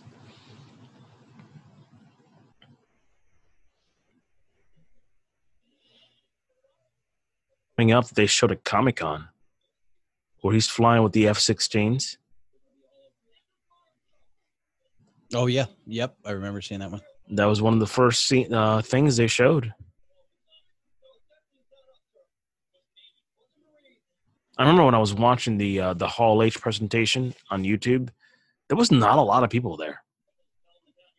The room was basically not empty, but it wasn't as packed as you would think. But you got to think back then, man. What? Yeah, I know. I'm just saying, like retrospective, like man, can you believe? And Comic-Con in San Diego is not what it used to be either. I mean, it's now been taken over by the movie studios and it's a lot of it is the cinematic fans that are there. Not so much. It's not, to me, San Diego can no longer really call itself a comic book convention anymore. No, they just want to just call it MovieCon. It's a movie. It's a comic book themed convention, but I don't know if you really see comic book. I mean, you'll see comic book artists there, but you'll see them talking about their new up and coming, what's coming out next year, what their runs are, and things like that. But like for your old school, hardcore, sweaty comic book conventions, you just got to go to your local ones. You're not going to get that. I mean, yes, it's a dream of both you and me and a couple of our friends that we would love to go to San Diego and see it. Actually, I think we have no. She's going. Is she going? No, she's going to. She's going to D23. Cindy is. Ooh. Is she? Yeah, for her birthday. She's already bought tickets, everything. She's going. I was like, she better take photos and do some stuff for the Heroes Asylum. She better give her the login and everything. I've already talked to her, but now I was like, I think next year, next year it's in San Diego or California area, Anaheim area, I think actually. But then I think we're here. It's back here next year, I think. So I was like, why don't you wait? Yeah, it rotates. It's about a 4 or 5 year rotation back to Orlando. Orlando, California, Chicago, and there's 2 other towns that fall under there, and they just rotate around every 4 to 5 years. So this when it comes back this next time, we're definitely all going to behave. Yes. And, yes. Yeah.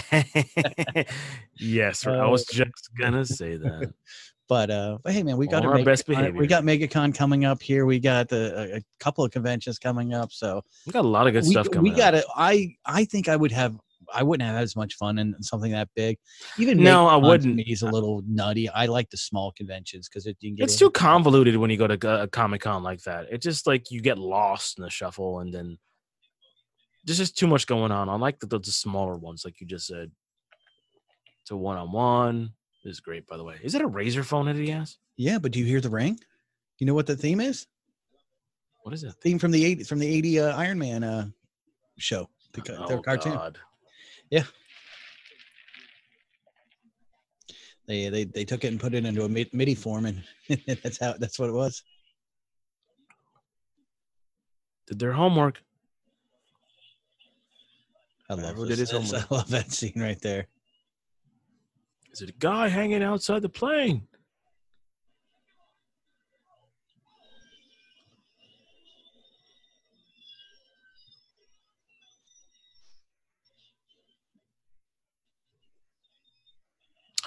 Not to go off subject for a second, but did you hear we just went off subject about conventions? Go ahead.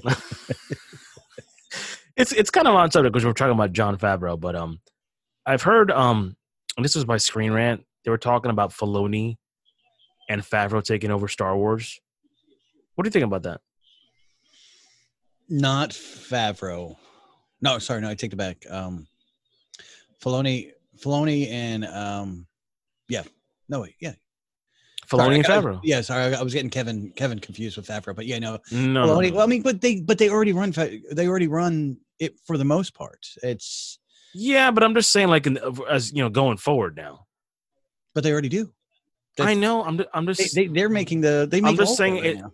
I know, but I'm just saying a name going forward. It's not official. I mean, you know how I feel about it. I know. I don't think she's going to go away. So I'd say get that out of your head until she's ready to retire. I don't think she's going to go away. I agree with you. I think she's going to step back, kind of be one of those producers in name only. And I think these two guys. That's what she's pretty much been. I mean, you got to realize she's turned it over to JJ, to the other directors, and we see what they've done. well, crap all over the EU of Star Wars.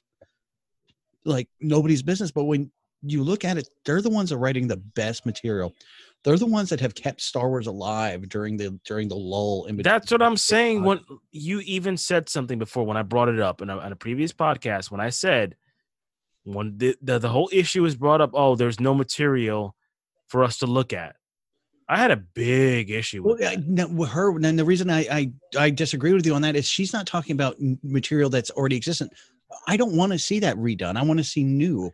I think I'm not saying it's going to be redone. I'm just saying there is material out there. There's material that's already been done. But yes. There is. But when she made that comment, you cutting off. But she said never. There was never been any. Cutting off her comment talking about that. Actually, Captain America's shield should be in the background here somewhere. By the way, it is. I believe the desk. Yeah, I think it's around the desk, like right behind her. There it is, right there. There it is, right there. You see it?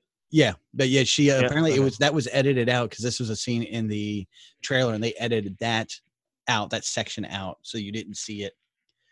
But no, I think what she was saying about the going forward, there is no material that they could use because all that stuff's already been written. I think she just wants to do something new, which I want to see something new. Well, I wish she would have clarified that because there has been stuff in the past. When you're in a big position like that, you're going to say what you got to say and move on. But that sounds very silly. But that sounds like you don't know your product at all.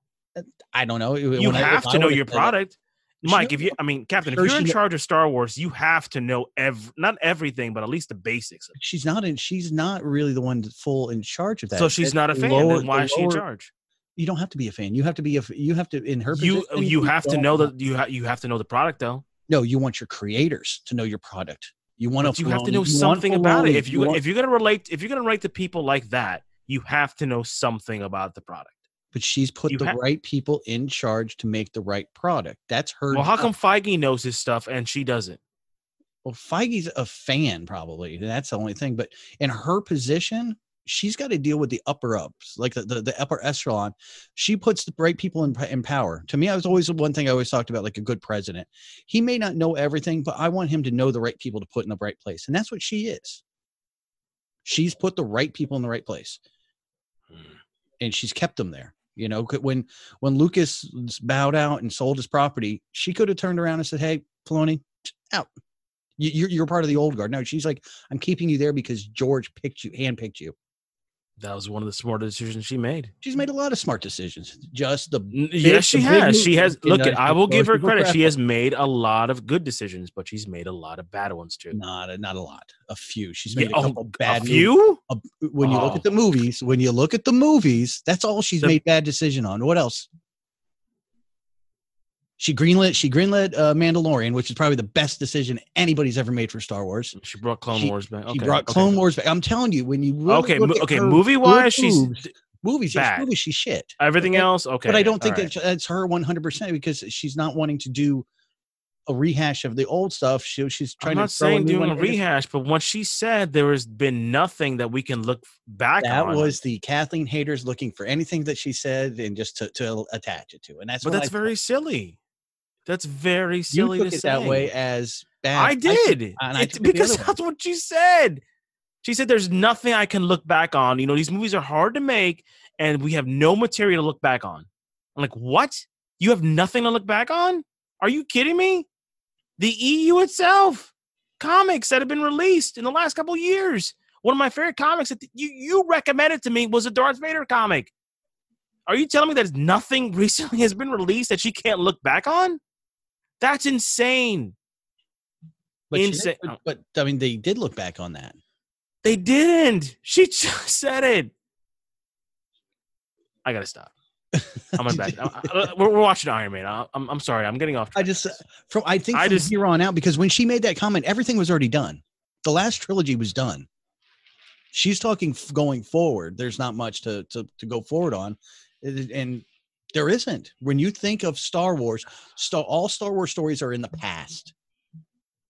But to go forward, there's been nothing. There's been a couple of legend ones that really were crap.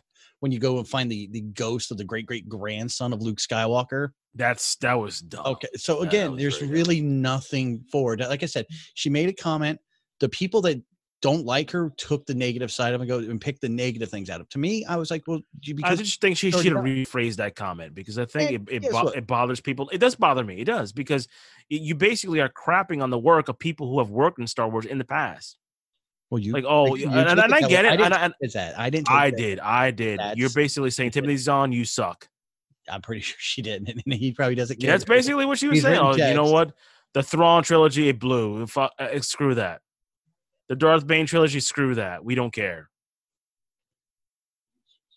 I'm not saying you have to use it. I'm just saying, like, hey, you know what? But they did just say it like this.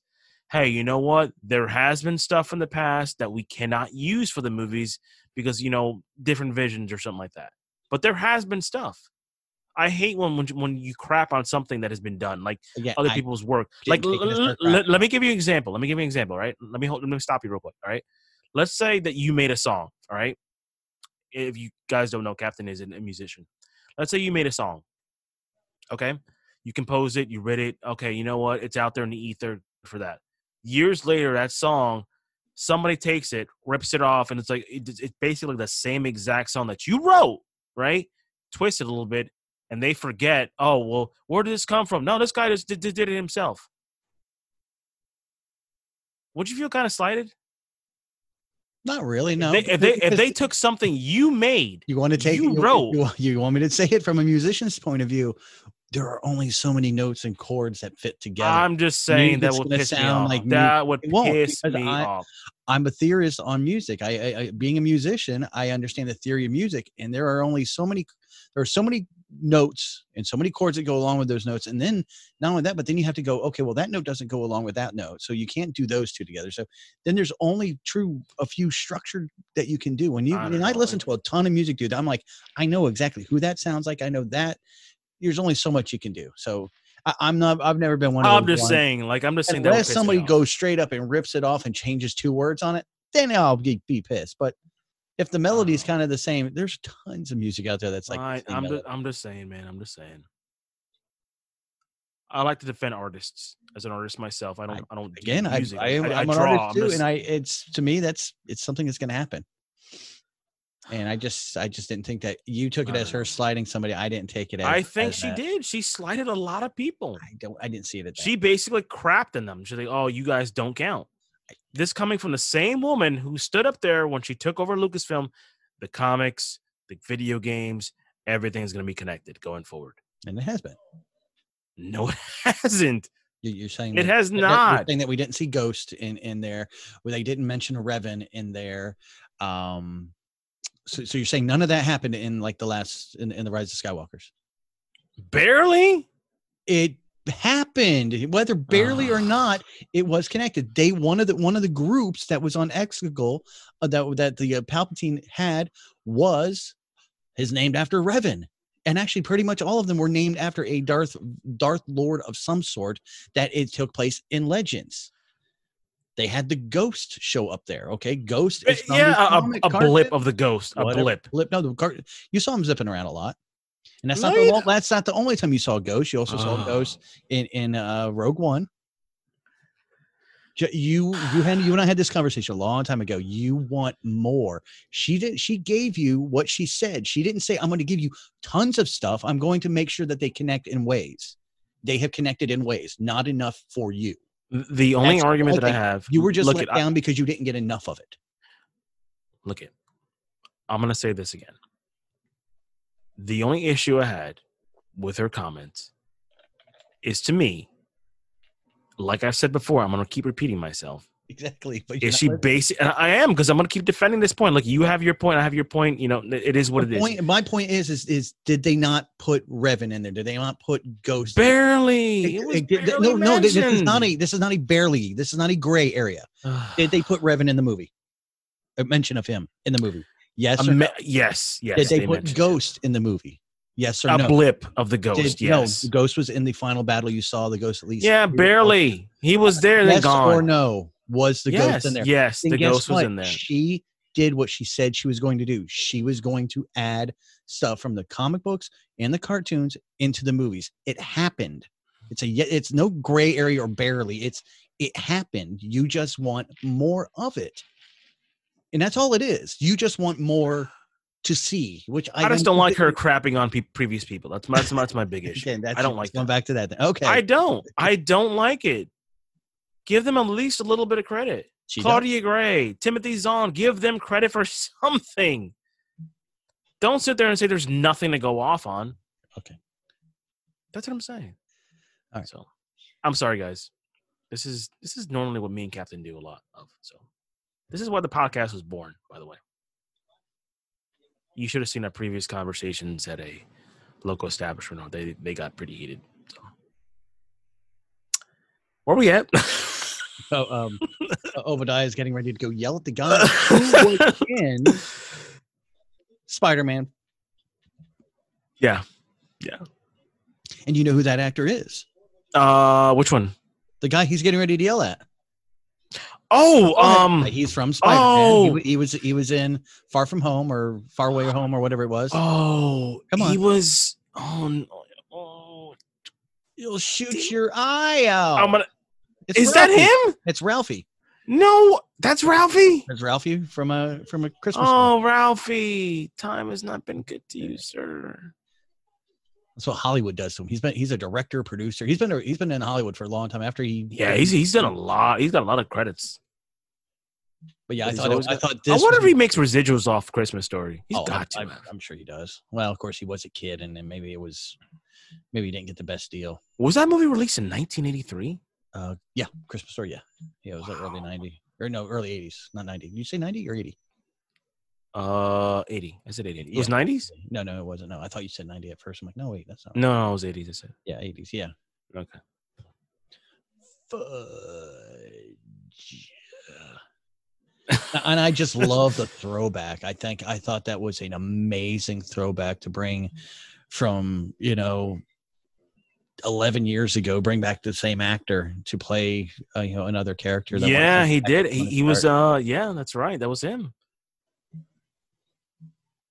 That's why Kevin Feige makes all the big bucks, man. And he's one of the was still alive too. He's the one that released the video to J. Jonah Jameson's yep, he internet was, blog. Yeah. I wonder if they'll bring him back. I bet you they will. I mean, they have to bring him back. I just love he's got a tool specifically designed in the exact to take the arc reactor out. Yeah, unbelievable. I was just gonna say that I saw Far From Home recently, and not as good as the Coming Home or Homecoming, whatever. But I tell you what, I like the Mysterio character a lot. Oh, Mysterio was great in there. Quentin Beck was Jake Gyllenhaal. I wish he would do more comic book movies. I hope he's not dead, because his portrayal of Mysterio was like really spot on. Well, the stuff they're hinting at for the next Spider-Man. I hope he comes back. Is that Spider-Man or was it something else? Another one we just Sinister Six, right? Yeah, because there's hints at what trailer was that off of? There was a trailer that came out not too long ago. Where was it? Venom? No, it wasn't Venom. Morbius. Thank you. Yes, it looks like this one's going to be. I was like, I know it's a Marvel type movie, but not quite linked to them. But yeah, there was hints there, where they. I hope they bring him back, man. Because Quentin Beck was he was so good. Because you had Michael Keaton on there. For reference of Vulture.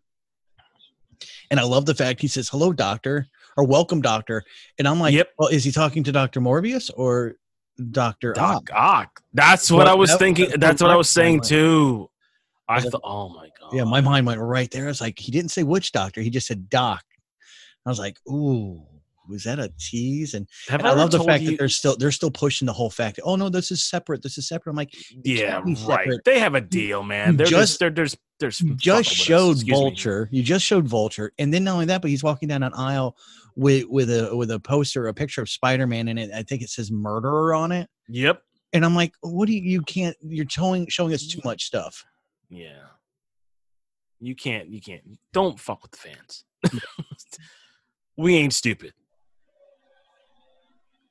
No, but I was trying to say, I really hope he comes back. I love his portrayal as Quentin Beck. And I was a big Mysterio fan. That's one of the few comic book villains of Spider-Man that I like a lot. Going back to the animated series where he came out with like a puff of smoke, and they did the fishbowl head too. Come on. Yeah, when I first saw the fishbowl head, I was like, "Oh, that's perfect here." I mean, come on. They're not afraid of it. They're like, "No, we're not gonna make the fishbowl head." No, they made the fishbowl head. Well, you got to think pretty much in Marvel, they've never shied away from anything really. I mean, no, that's the thing that I love about Marvel, except for Hawkeye. Hawkeye and are the only two that really didn't fall into their superhero costumes, which I get them both because they both have like masks that go like up to a pointy peak. Yeah, up to a point. I completely get that. Like, but the color schemes are there, which I thought was good. Oh, there you go, dummy. You dummy.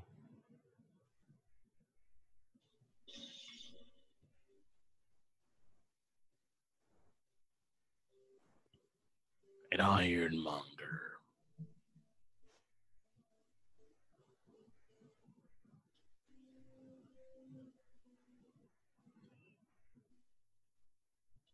So weird seeing him in a role like this, but it works.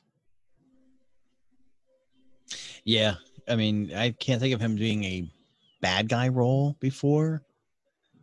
He's always gonna be the dude. Well, and I brought up another. I brought up another. Yeah, I brought up another movie. I don't know if you ever saw it, The Fabulous Baker Boys. Yeah, with another great movie with the young Michelle Pfeiffer, by the way. Yep, him and his brother actually both on there. Yep. See, if me and Mike were a team, me and the captain were a team for trivia, we'd win, destroy everybody. I can go out there. Movies. You know movies, man. God, I gotta come out there on a Thursday. I gotta see what's his name, Man Daddy. Does he still do it? No, they don't do it anymore.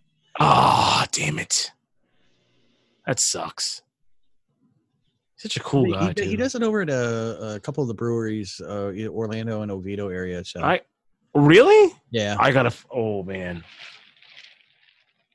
But what's kind of cool is where when he does it at those places, they actually like do theme nights, which is cool. He tried to do theme nights there and they didn't like it. So yeah, Winchester's kind of fickle. Yeah, well, Winchester's not a trivia bar. Those people go in there. The Winchester's more of like, you come there, you get hammered, you go home. It's a party bar. It's not a party. It's a party. Yeah, it's a sports and party bar. You don't go in there to sit down and do trivia or anything. But yet karaoke has survived. It's moneymaker. Karaoke will always be a moneymaker. Boom. Yeah, especially on Saturdays. God, I wish we can go tonight. Sigh.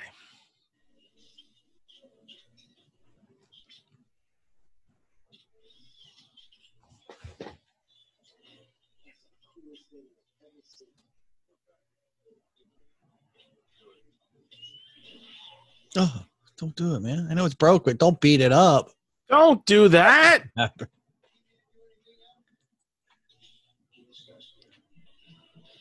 Don't do that.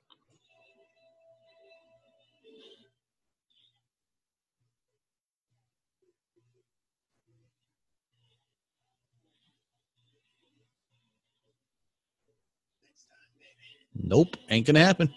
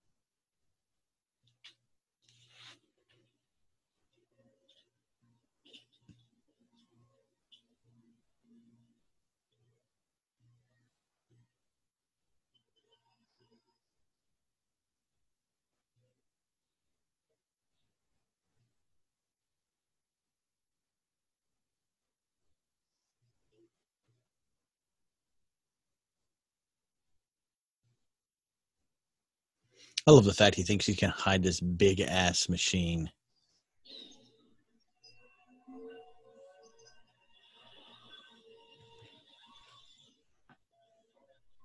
I think it's huge. I was like, man, I think it's funny. He's crouched down in the darkness. I was like, it's a big ass machine. How do you don't think they're gonna find you, dude? Not very subtle. I'm gonna sit here in the dark. Nobody's gonna see me. I'm gonna not move. I'm gonna be emo, man. You can't see me.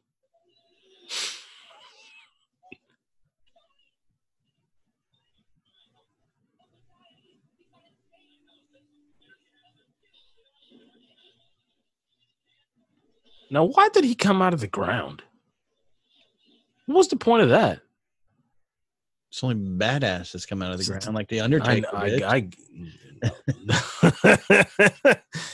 That was very Undertaker.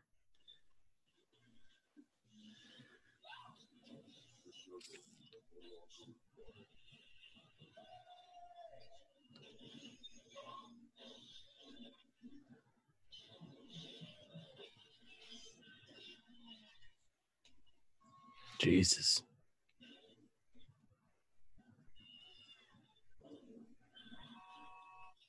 That's it. Honk at the big angry machine. Yeah. That's going to help. Yeah. No, he could have built this Ironmonger suit to resemble anything. Why did he build it to resemble the Mach 1? He could have done anything else. Well, probably because that's what he was basing it off of, and then to cut corners. I mean, it's just a demo. Hmm.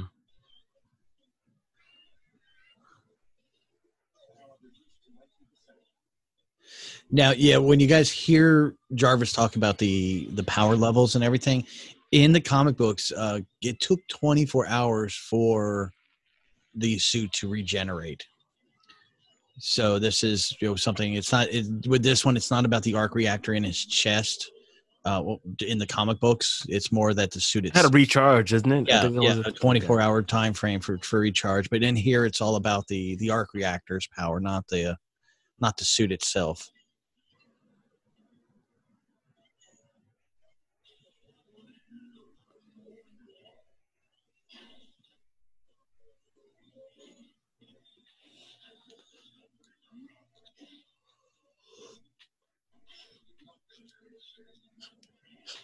Oh, then in part 2, we got a similar suit. I think that's the one thing that kind of bothered me in Iron Man 2. Was like the whiplash, whatever that he was using was similar to the Iron Man suit, just with whips. Well, the suit he was wearing was just a chest, like a little chest unit with the whips on the arm. I mean, he really didn't have a suit. But I know, but it looked like the suit itself, like as far as like the mask, it looked very Iron Man-esque. That's the issue I had. Okay. Well, I mean, it's a small pet peeve. I get it why they did it, but I mean, if it falls into that mindset. If it works, why change it? I know. It's still a minor pet peeve. I have many of them. Just wait till we do Batman or Superman. It's gonna be fun.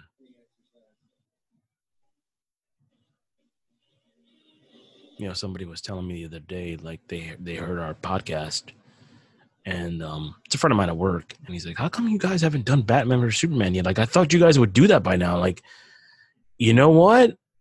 I don't know. It's just one of those things that's too obvious that we haven't done it, that we should do, that maybe we'll save it.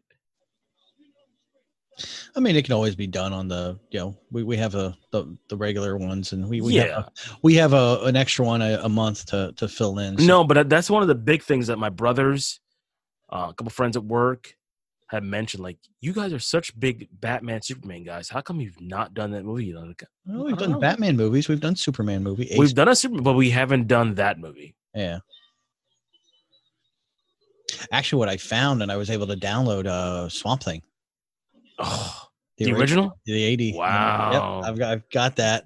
So if you're feeling froggy, I was trying to get Man Thing because I thought that would be a fun one, because Man Thing was actually done by Marvel in the middle of the MCU. That'd be another good one to do. I am having trouble finding a good quality copy of it. That'd be a fun one to do. But that's one I was like, Man Thing would be fun because it came out like 2010 10 or 11, so it was like in the mix of the MCU building. And I thought, and I really thought that movie was connected, and I found out, well, it wasn't. It wasn't, like, but it still had the Marvel flip logo. Yeah, Beginning. flip So logo, to me, hey, guess what? You can say it's not part of. It's part of because you got the flip logo. I gotta watch that movie. I was able to watch it like off my phone, but I wasn't able to get like a copy to like download to I gotta find that movie. That's a good one to do. But like I said, I was able to get Swamp Thing. I was like, ooh, from the 80s, that'd be fun. I know it's like your favorite, but it's still it's a DC. No, it's not that it's not my favorite. It just brings up bad memories of the series being canceled because I love that series so much. I remember I used to text you every week like, oh my God, this is everything I want. Why did they cancel it? I was so pissed. We got Warner Media coming back up here soon, and they did reference it in the I know, but I hope they bring it back. The crossover. And I want everybody to come back. All the actors too. They were so good. And I mean, my God, you were the guy who texted me with the Blue Demon. You're like, they did Blue Demon. Yeah, the Blue Devil, yep. Blue Devil, I'm sorry. But I mean, like, if Warner Brothers in DC didn't want to bring it back and wanted us to forget about it, why would they add it into the crossover at the very end? I know. I hope they please bring it back. Basically, all they said to us is, it's still around. It's what that one clip said to me was, we're not done here yet. Well, you know what? There is credence to what you say because, Constantine was canceled on NBC and Matt Ryan still lives on. So yeah. And I heard horrible rumor. Oh no! That they're talking about wanting they're trying to like drum up business for Constantine 2 with Keanu. No, I will ride in the street. Please no. Look, the first one is what it is. I kind of dug it, but fun, but you have Constantine and Matt Ryan right now. Don't waste the guy, please. Don't waste him. I know Keanu has a Keanu stunts going on right now, but look Keanu's good for what he does. He's doing Matrix, he's doing John Wick 4, he's doing Bill and Ted. No. Yeah. Matt Ryan is Constantine. Leave Constantine. Leave Constantine. Leave Constantine alone. Don't do that, please. If you want to do another Keanu movie, do Johnny Mnemonic Part 2. There you go. Oh, wow. Got a bad taste in my mouth. And Kane wins the night.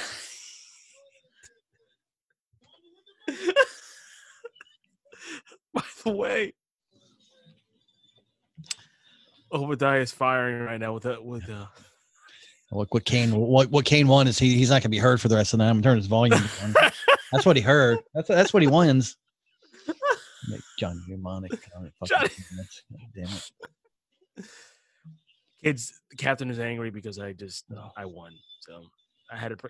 Once I brought up Johnny Mnemonic, it was over. Oh. Horrid movie.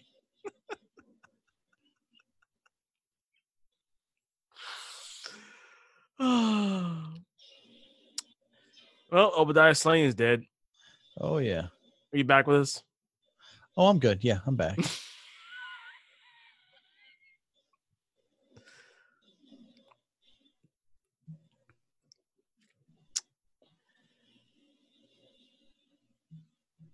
I think somebody mentioned that, like, he could be Obadiah Stane could be alive. No, he's dead.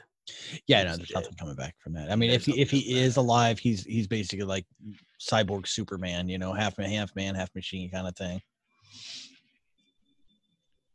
Very underrated character, by the way, cyborg Superman. Oh yeah, Hank Henshaw, yeah. Oh yeah.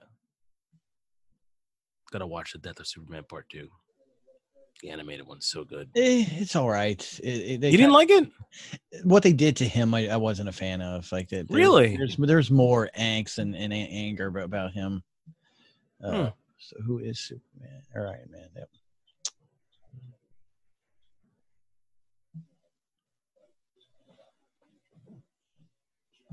When I see a colored newspaper, I keep remembering of an old newspaper that came out back in the day. It was a sports newspaper.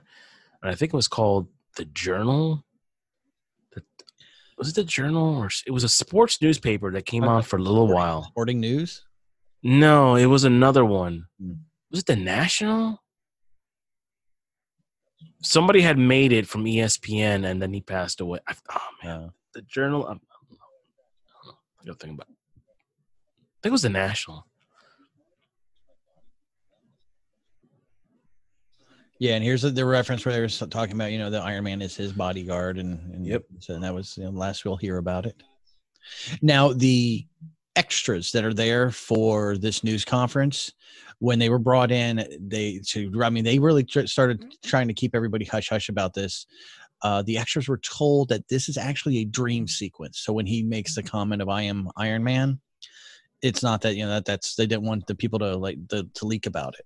So what they told what they told all the extras of the news crews that are there, this is that we're filming a dream sequence for this movie. Really, I didn't know that. Yeah, so that way they would kind of keep it hush hush, because this is pre the Disney MCU clauses, and where if you say something you'll vanish, like very much like the KGB.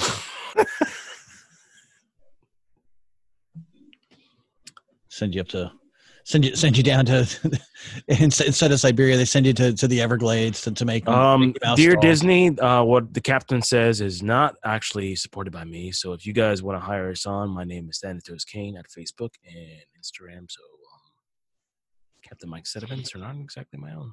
Yeah, no. Just saying. Oh, the mouse knows me. It's got my face up in there. Oh no. Yeah. I used to work for the mouse back in the day. They probably forgot me. Costume department. Horrible job. 3 weeks. Oh, I have questions, but we'll save that for off air. I'll tell you about them. They're interesting stories, sir. Interesting.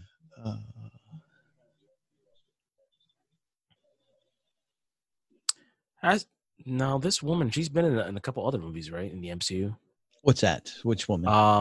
The one blonde haired chick. He banged in the beginning. She shows back up in number 2. Yep, 2 she's in, because she was interviewing Hammer. Hammer, yep. And I believe she does show up in one other place, but I don't think she's like a reoccurring. Because this actress eventually went off to have her own career. To look her up.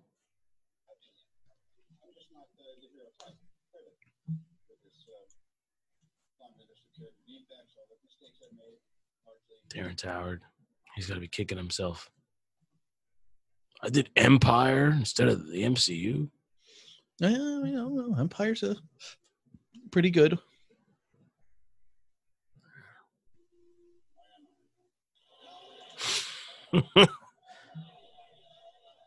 That's what freaked everybody out. So there we go. So Iron Man 1 and Iron Man 2. Big Easy, Private Parts. She was in a small role in Private Parts for the Howard Stern movie. The Zookeeper. Not a lot of Movie 43. She may be.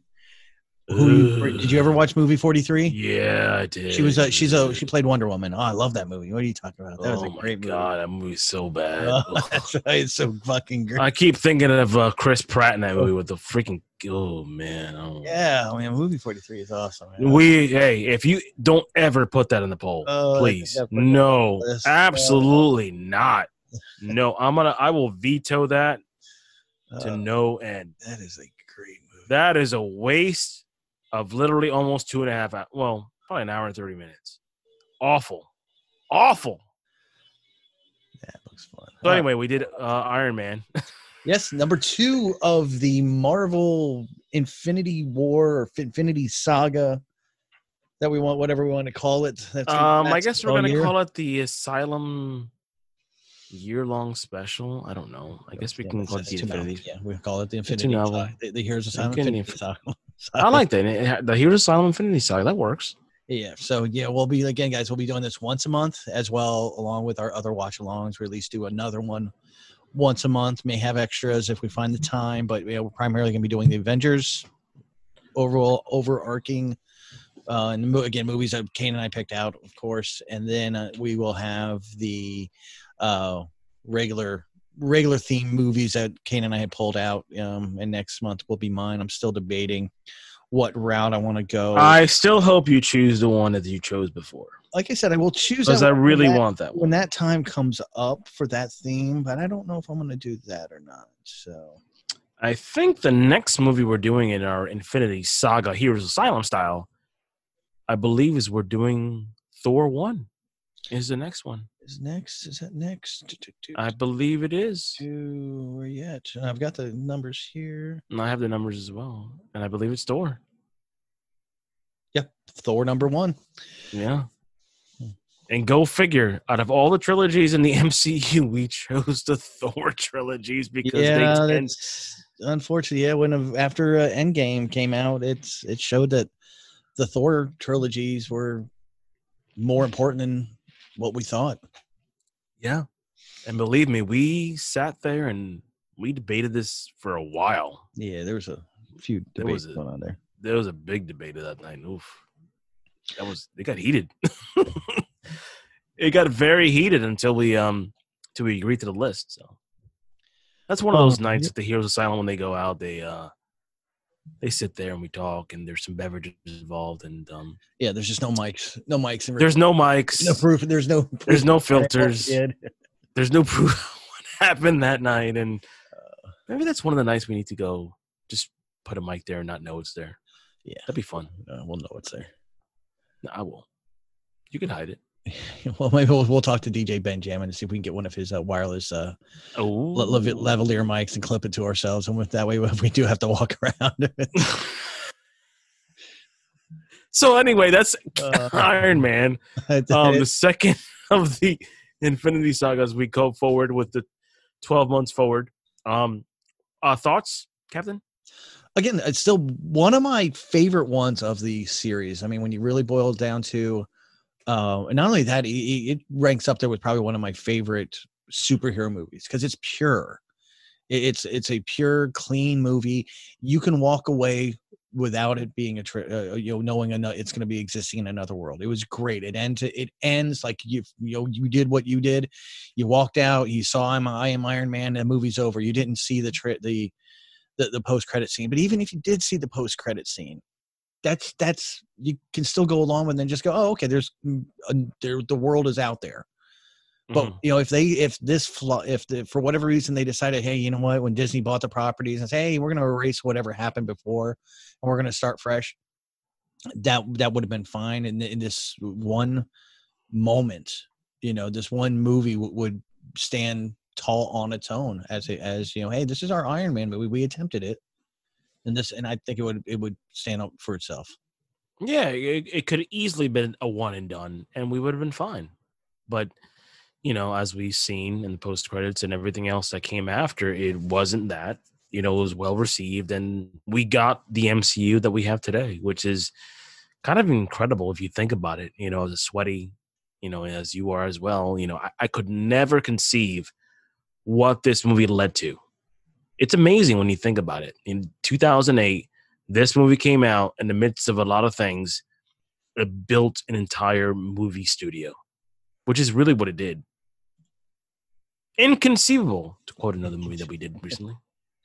I did not know Seth MacFarlane was in this from Family Guy fame.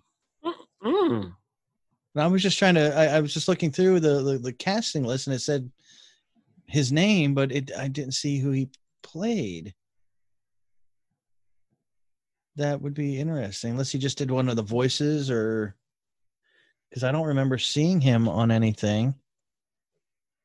Let me see here.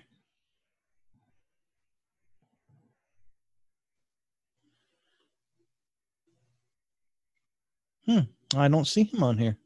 Oh, never mind. I was in the wrong movie. Sorry, I was still looking at movie 43. My bad. Well, I did not know he was in Hellboy too. He was the Was he a voice? He was the voice of Jonah Kraus. The new leader of their unit.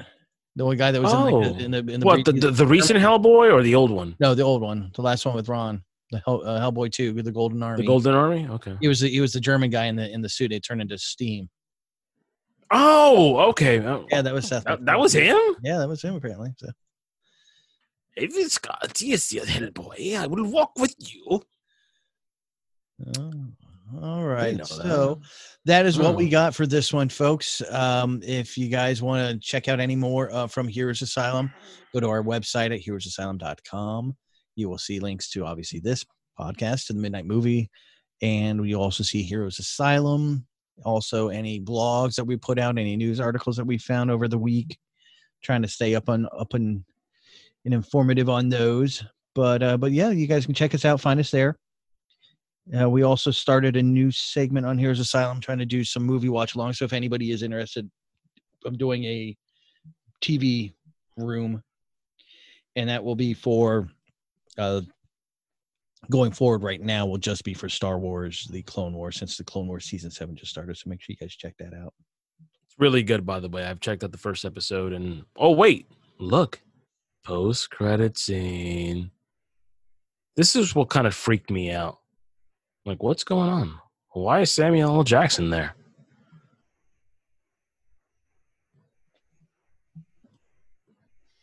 When he mentioned the what?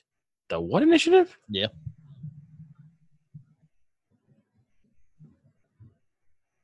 What do you want? That's when I lost it. Like, what? The Avenger Initiative? Are they hitting at something bigger? Yeah, like I said, it could have gone either way at that moment, but all right, guys. So make sure you guys do check that out. In about 3 weeks, by the time this gets dropped, we will be having our first convention. So make sure you guys go out there and check out us at the Kaiser SuperCon issue number 2, out at the Kaiser University in Orlando, Florida. You can buy tickets online, or you can go ahead and buy them at the door. The booking is filled up. They got a full house of events and convention events to do, games, meet and greet with us. A bunch of authors are going to be out there. The Stormtrooper Legion of the 51st Legion, the 501 first, is going to be there. Yep. So make sure you guys get out there, take pictures. Lots of cosplay going to be happening out there. So make sure you guys get out there and check that out with us, and come by and say hi. Yeah, come by. And of course, Twitter and Instagram, The Heroes Asylum, and Instagram, Heroes Asylum. Instagram has been kind of dark lately. That's my fault. I have to apologize. But it will be up and coming by Kaiser. We'll do some more stuff, videos on there. Say hi. Stop by the broom. And of course, our Facebook page is The Heroes Asylum. Share, like, please. We post a little stuff on there, as Captain eloquently said. And as always, from me and the Captain to you, get to the asylum.